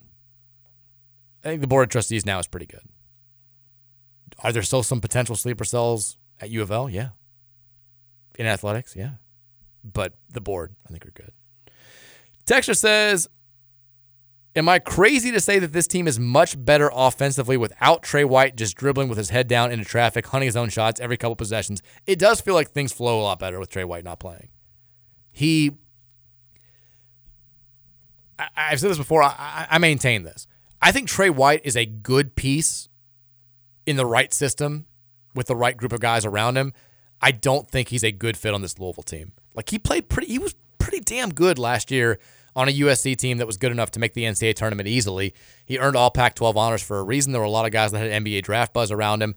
But what he does well, I think you have to play second or third fiddle for that to work. Like, he needs space to operate. He's not a super athletic guy all on his own. I think he's a good finisher around the rim, but he struggles to get around guys. He's not a good outside shooter. He's shooting like 24% from three this year, but he is a good mid-range shooter. He just has to get those open looks. I think if you get him in the right offense where you can run sets to get him open for like a 15-footer, that can work for him. We just don't play that style of basketball, and it does feel a lot of times like he's a square peg trying to go into a round hole on this team. So without him, it does kind of feel like the spacing's better. The offense has flowed a little bit better.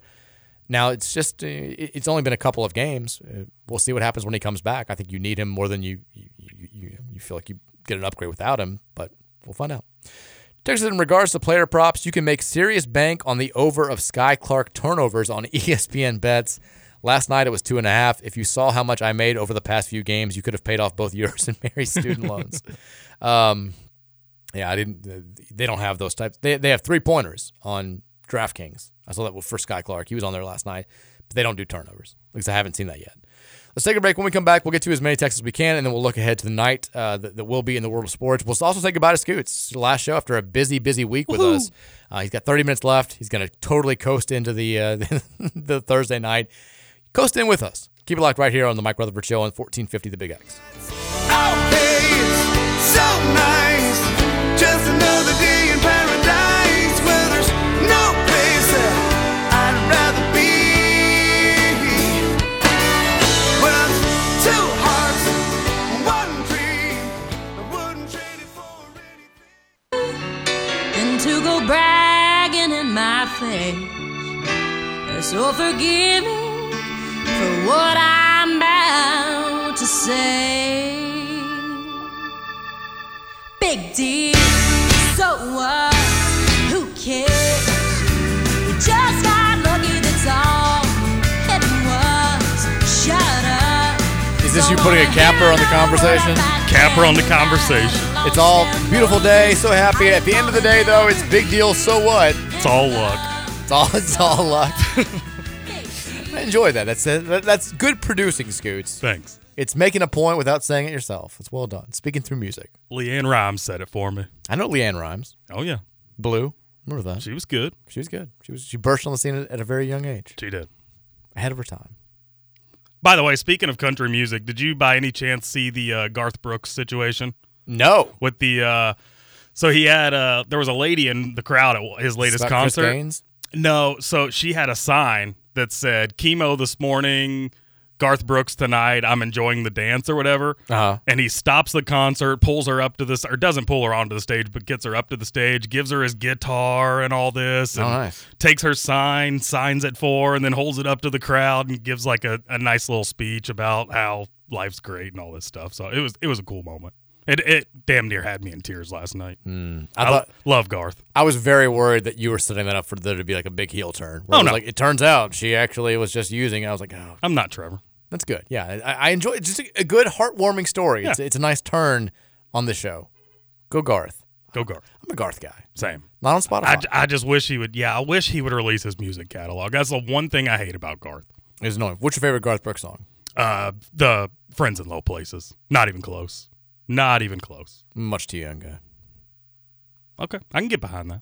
Worn out tape of Chris Ledoux, lonely women and bad booze. But I like Unanswered Prayers would be my number 2. It's a good song. Great song. 502-414-1450 is the last segment of the show. If you've got thoughts that you want to have heard on the radio today, make them known now. We'll do that, and then we'll pick some winners for I got a couple of bets out there. All right? Hey-o. I'm going to throw out a couple bets that I feel good about. We'll make it happen. Texter says, don't let TJ see this, LMAO, and it says ranking the offensive play callers in college football after Week 18. It's got Matt LaFleur at number 2. He hates LaFleur, doesn't he? He does, yeah. He said that because he texted during the show last week when I was talking about, like, I stand by this. I would have rather played the Packers than the Rams this week. Mm-hmm. The Packers, I know they beat us on Thanksgiving. I know that they've been playing better as of late, but the Rams are red hot. They've got Stafford, all this good stuff. And he texted, he's like, you're right to have that opinion. Matt LaFleur stinks. And I was like, I feel like I've heard him rail on the Packers a little bit over the years. And he loves the Packers, just not LaFleur. LaFleur, number 2 play caller in the NFL, behind only Mike McDaniel, according to these rankings. Your guy Ben Johnson sitting there at number 8. He's good. I think Lions fans are much happier with Ben Johnson than Packers fans are with Matt LaFleur. So we'll see what happens this weekend. Every prediction that I see from anybody like nationally is taking the Rams to beat the Lions. I'm terrified. My confidence is low. If it weren't for this waxing crescent moon, I'd be in a low place. But I'm still excited. I'm keeping the faith. I'm hoping for the best. But I hate the draw. I hate playing the Rams in this game. Text says, are we ruling out the possibility of the Miami Mall aliens taking the basketball team's talent? Maybe that's what happened. Maybe. You see that story? No. Last week? There were all these people were like flooding out of Miami Mall, and there were all these reports that there were like 3 tall aliens that had taken over the mall. Yeah. Where's the proof? No, there were no proof. It was a bunch of juveniles acting like juveniles. Texas, is there any truth to Nolan's sister's trash talking about Diener on Twitter? I did see this exchange. Drew's back on Twitter, and he was saying something. He was basically saying, like, kind of calling out the win and being like, this is nothing good. And then Nolan Smith's sister made a reference to, like, the domestic violence thing. The truth, I mean, it was a very public story. Like Drew had a run-in with an old, with I guess his girlfriend at the time. Charges were dropped, so who knows? Not casting any aspersions, but she did make a reference to it, and people went nuts about it. It was the back and forth exchange of the day. We can't even celebrate a win without having something like this. Fan base divided. Texas said, I would rate my smile after last night's game equivalent to seeing 5 Allen electrical trucks in my neighborhood. Kind of smiled? Because you're getting the best. Texas says, Mike, you shouldn't ever compare the Louisville and Kentucky basketball programs. Here we go. Not even on the same stratosphere. Also know the top 25 team finished this football season like you all did. We saw what happened when you play good teams. Whooped. Well, we beat 2 top 25 teams. So, great first text, buddy. Angry guy. Coming in hot again. New number. Yeah. Texas, I've lived in Louisville my whole life. Played NCAA football game around 2009, 2010 with Ja'Cory Harris and became a Miami fan too. This is the Miami/Louisville fan. Didn't watch sports until the Orange Bowl when I was 10 or so. I didn't know any of the Miami U of L history. Well, educate yourself. 04 game. Ruin it. Texas, Trevor taking off tomorrow. No shock. The listeners don't pay your salary for you to just take off whenever you please. We're here for your takes on movies made before I was born, NBA coaches, and your mispronunciations. That's right. Listeners don't pay the salary, though. I think he's joking. He's also not here for Trevor's takes on movies or NBA coaches or mispronunciations. I didn't read it that way. It's fine. Texas, our guy Donovan Mitchell was cooking in Paris. 45 points, 12 rebounds, 6 assists, and 4 steals in a win. He and Terry Rozier both have been lights out recently. In Paris? Yeah, they're playing. They're over there in France. Are they really? Expanding the game, broaden the game. I didn't even know that was a thing. It's a thing. He's having a great year. I mean, he and Rozier both could be all-stars. Now, Terry probably won't because I saw Terry had a good game last night. All-stars, it's kind of like a popularity thing. It's fan vote. It's all that stuff. But he's averaging like 34 points a game or something over the last couple of weeks. He's been balling out of control. His team sucks. They keep losing, but he's very good. Terry's a beast. Terry's the man too. I mean, this gives me a chance to go on my like Terry Rozier tangent real quickly. College sports, especially basketball, I think lends itself to all these stories about kids that come from bad backgrounds and talking to some coaches that were at U of L and coaches at other programs. They're like, some kids, it's almost like a badge of honor. Like they play it up how bad things were where they came from. And, it's like people talk about with ex-addicts. A lot of times there's this whole, like, it's kind of like a quiet competition in rehab. To be like, well, I had it so bad that I was doing this and all this stuff. And they were like, a lot of times the kids are just, they come from bad homes, but they're playing it up a little bit. every Louisville coach will tell you, Terry Rozier came from like the worst situation you can imagine. Like the worst of the worst. Never brought it up. Never was like telling horror stories behind closed doors. Never was trying to use it as any sort of excuse. I mean, his dad was his whole family at one point was on a hit list because of his dad engaging in some activity that got them, had a target on their back. It's why they moved out of where they were living. It's why they moved out of the Cleveland area and all this stuff. And to see him go from that to the level of success that he's had it's awesome. Like that's a true great American dream story.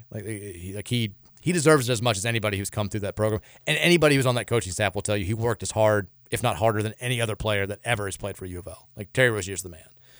Texas says, apologies if you already covered this. Do you think the win over Miami vaults us up to a 2 or a 3 seed for the NCAA tournament? Yeah, we're getting there. Texas says, Scoots said today that he hated naysayers and couldn't stand naysayers. Stop. Texas says, Mike, Louisville wins the title in football or Detroit wins the Super Bowl one day. Which one are you more likely to get a tattoo of? Scoot, same question for you with Indiana football and or basketball. I feel like the Lions winning the Super Bowl is more likely than Louisville winning a title in football, just because like the NFL, with the salary cap and stuff, it's kind of, there's more of an opportunity for you to go from being historically one of the have-nots to one of the haves, and you're kind of seeing that with the Lions right now. You maybe have less of a window than some of the big franchises, but you can get it done. Would I get a tattoo if the Lions won the Super Bowl? Probably not.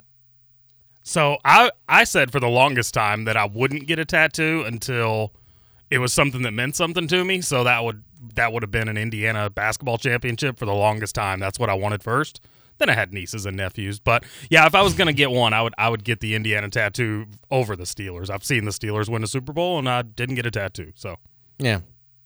Mike Norvell has tweeted out, looks like about an hour ago, great day to be a Florida State Seminole. Big man coming to the Knoll family and Tribe 24. Future is bright in Tallahassee. Keep climbing. I don't know if that's a direct denial of the rumors of him taking the Alabama job, but there's that. Coach K is also. Why is Coach K trending? Is he coming to Louisville? No. Oh, I guess people are just making fun of him because he did the full year like drawn out tour, whereas Nick Saban was like, I'm done, just briefly. Mm-hmm. Texas Mike really wants to have the opportunity to stress out over his inevitable death before it happens. I do. I want to make peace with leaving the earth. I want to, I want to be able to talk to people, make amends. Of course, by that point, when I'm 156, most people will have already died. But with modern advances in medicine, who knows? Maybe we're all going to live to be 150. I'm doing the Bryson DeChambeau, where he's like, I think people are going to live to be 200. But yeah, I don't want it to be quick. I don't. Texas says, TJ texted in. Says Scoots is thinking that he'd stay asleep during a plane crash. Everyone's screaming their lungs out, and Scoots just dreaming of watching Pawn Stars with Gil or an IU Elite Eight.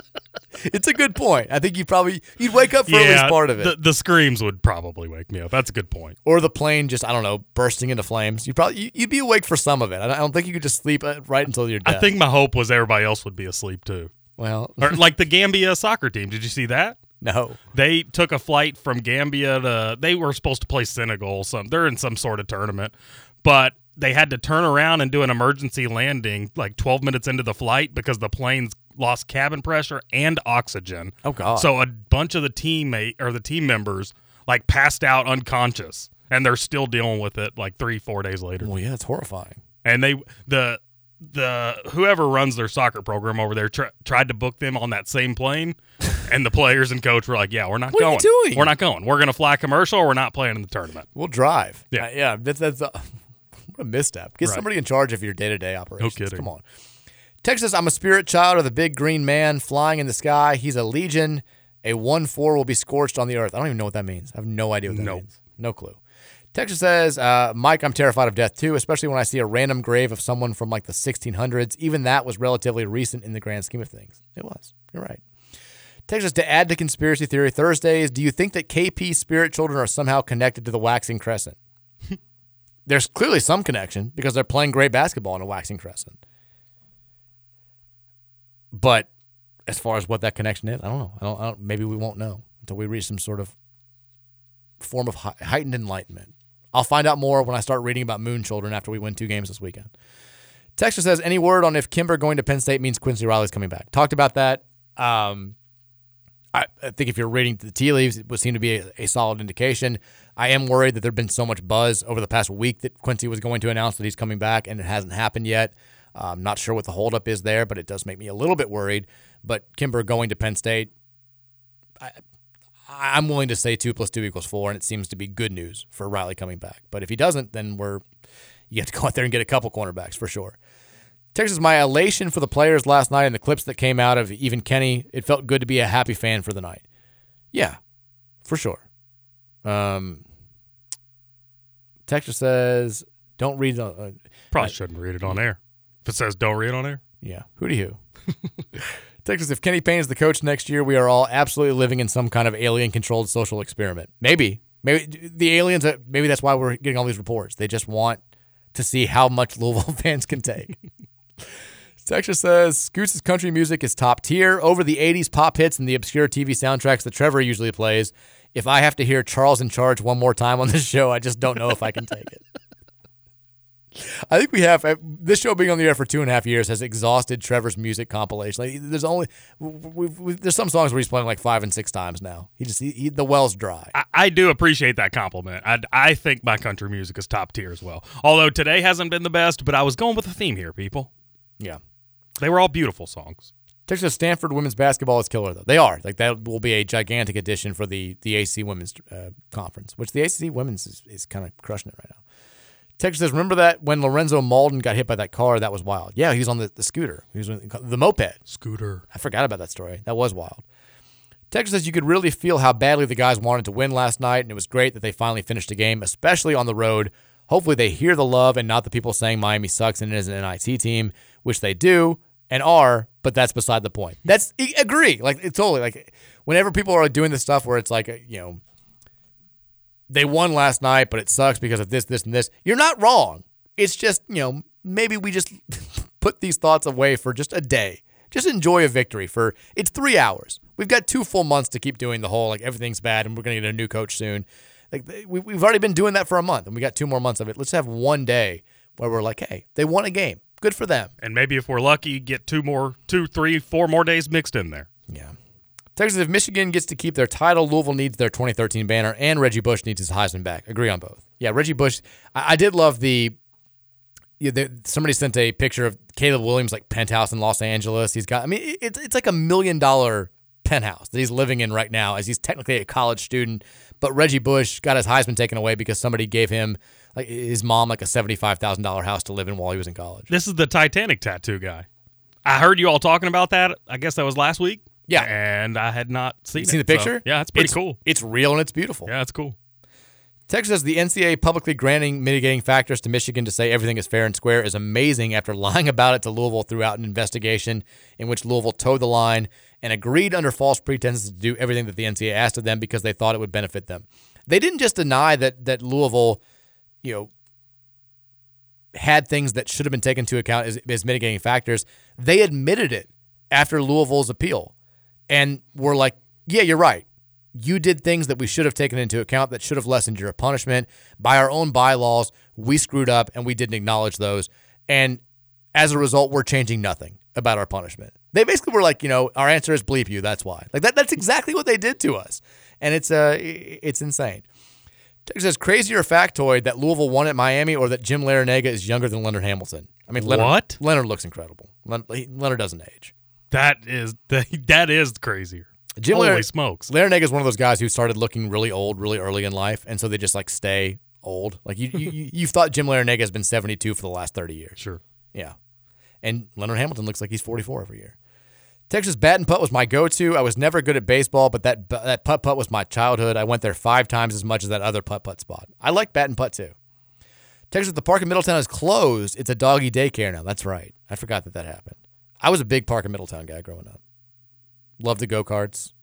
Friends would jump into the pool with the electric cart and they'd let us ride for free. It was great.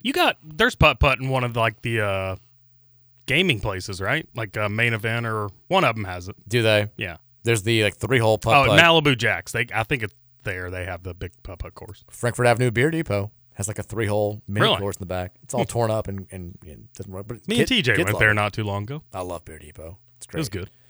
Texas, the batting cage and putt-putt off Dixie and Preston National Turnpike had the weird basketball backboards, a.k.a. the hexagons. Remember that one took me to the all-star status as a young lad. We went there one day for a friend's birthday party, and he, on his birthday, like hit his head on one of the sides of like those crazy backboards and cut it, and we had to go to the emergency room. Like his birthday party, we all just went to the immediate care center. Nice. It was terrible. Texas says, it's so endearing how naive Scoots is. I am naive at times, yeah. Thank you. Well, I don't know what this is referring to, but. Childlike wonder. Yeah. Texas, I'm only 26, so this was before my time, but I was laughing my ass off at your tweet with the Liberty Bowl anthem music video. I wish there was a longer version. Oh, there once was a full version of that, of the Liberty Bowl anthem. It's gone? It's been erased from history. I mean, why does that happen with Louisville media I don't stuff? know. So, this was 2000. This was 2000 when we first went to the Liberty Bowl, I think. And the Get Down crew came out with the Liberty Bowl anthem. We're in the Liberty Bowl. And then the next year, when we went back and actually won it, they came back with the less talked about Rollin' to the Liberty Bowl, the sequel. And I bought a copy of it from one of the guys, like a White Castle. It was great, and we listened to it all the time. We gonna roll to the Liberty Bowl. 2 years in a row this year, we bringing it home. And they were right. We won. They called their shot. And they were correct, but the music video with John L. Smith is a classic, and I'll never stop utilizing it. Texas, we should just get Peter LaFleur to coach. Sure. Texas says, I like San Francisco team total over 77.5 points, as well as Milwaukee Bucks, Central Arkansas, Tulane, and Oregon State to cover. There you go. There's some big bets for you. Wow. Texas says, Mike's biggest fear, even more than dying in aliens, is dying by aliens. Yeah, pretty much. That's the ultimate fear, is getting tortured by aliens and then ultimately being killed. Fire in the Sky, scariest movie of all time. Terrifying. Horrible. Awful. Texas says, Lorenzo got hit while on a scooter. Sounds like it might be a dingus. Dingus. Oh, no. Texas Scoots is so naive that he thinks Jalen... No, come on. Somebody already made that joke earlier. I guess does that come... Okay. Do you remember? Did you see that clip? I never watched the clip, so that's where the naysayers thing comes from, I guess. Yes. Okay. He has Lank tattooed, which is let a naysayer know, according to. But most people believe that the N stands for something else. Oh, okay. And when Reese Davis read it out loud, like everybody was like on the set was like, like we were very nervous for you when you started giving the spiel. It was very, very funny. Texas, I've been contemplating how Scoots multiple times now over the past year has alluded that he can't fight, which my assumption would be you do not have the greatest of pain tolerances, would like to go out being mauled and eaten by an animal. You're alive while you're being eaten alive. You did kind of contradict yourself by saying like you wanted it to be sort of quick, and then also saying you wanted to be mauled alive by an animal. I do want it to be quick, but I want there to, more so than quick, I want the better story to tell. And when you're dead, you're not going to be able to tell it anyway. Well, no, but what if there's people around me? They're going to pass on the legends of Scooter Dingus. You're dead. You get to enjoy none of that. He got attacked by. I know, but everybody else gets to enjoy it, and that'll give me peace. You're dead. You don't have peace. You're gone. I'll be watching from up above. Well, there you go. If you're in the or down below. All right, I've got two big bets for today. You ready for this? I'm ready. Yeah, I've got my pen ready. I'm going with this one. Both are kind of off the beaten path, all right? Give me Towson minus 4.5 tonight. They're on the road. They're home taking on Stony Brook. Towson's a better team. They've played very well at home. They're going to be a force in the CAA this year. Stony Brook, I love the Seawolves. Love my guy. Shout out to Jameel Warney. They're not going to get it done tonight. Towson covers the 4.5. That's the first one. Second one, again, kind of off the beaten path. We're going to the West Coast today. We're going to Cal State Northridge on the road, taking on UC Davis. Northridge is 3-0 in the Big West. UC Davis, shout out to the old Sorority Girl show on MTV. They're 3-1 in the Big West. Northridge is not getting enough respect in this game. 5-point underdogs, I think, is way, way too much. Northridge is 8-0 against the spread on the road this season. How about that? 8-0 against the spread in road games this season. Northridge makes that 9-0. They get the cover tonight. Two big bets for you right there. I like it. Take it to the bank. I'm playing them. I'm gonna couple those two with the 5 that the texter sent in, and we'll see what kind of payday we can get out of that. There you go. We have 3 nationally ranked games tonight. Only one of kind of real note, Michigan State struggling still a little bit in the Big Ten. They're on the road taking on number 10 Illinois, who's still adjusting to life without Terrence Shannon. Both teams limping into this game a little bit, but Illinois is a 3.5-point home favorite. Scoots, who do you like? I'll go roll with the whole home team here. Give me Illinois. I keep thinking that Michigan State's going to wake up. I bet on them over the weekend to cover against Northwestern. They beat Baylor by 20. They did. They got down early to Northwestern, and I was like, the live bet was I think 10.5 or something along those lines. And I'm like, they'll wake up. Like they've got a run in them, and they lose by 14 to 8. Northwestern's pretty good. Northwestern's up and down. Like, I don't know what to think of them. Illinois, by the way, beat Northwestern by 30. So if you think Northwestern's pretty good, maybe take Illinois to win tonight at home, which is what I'm doing. I say the Illini. I cover the 3.5. Go Brad Underwood. Go Illinois. Get it done.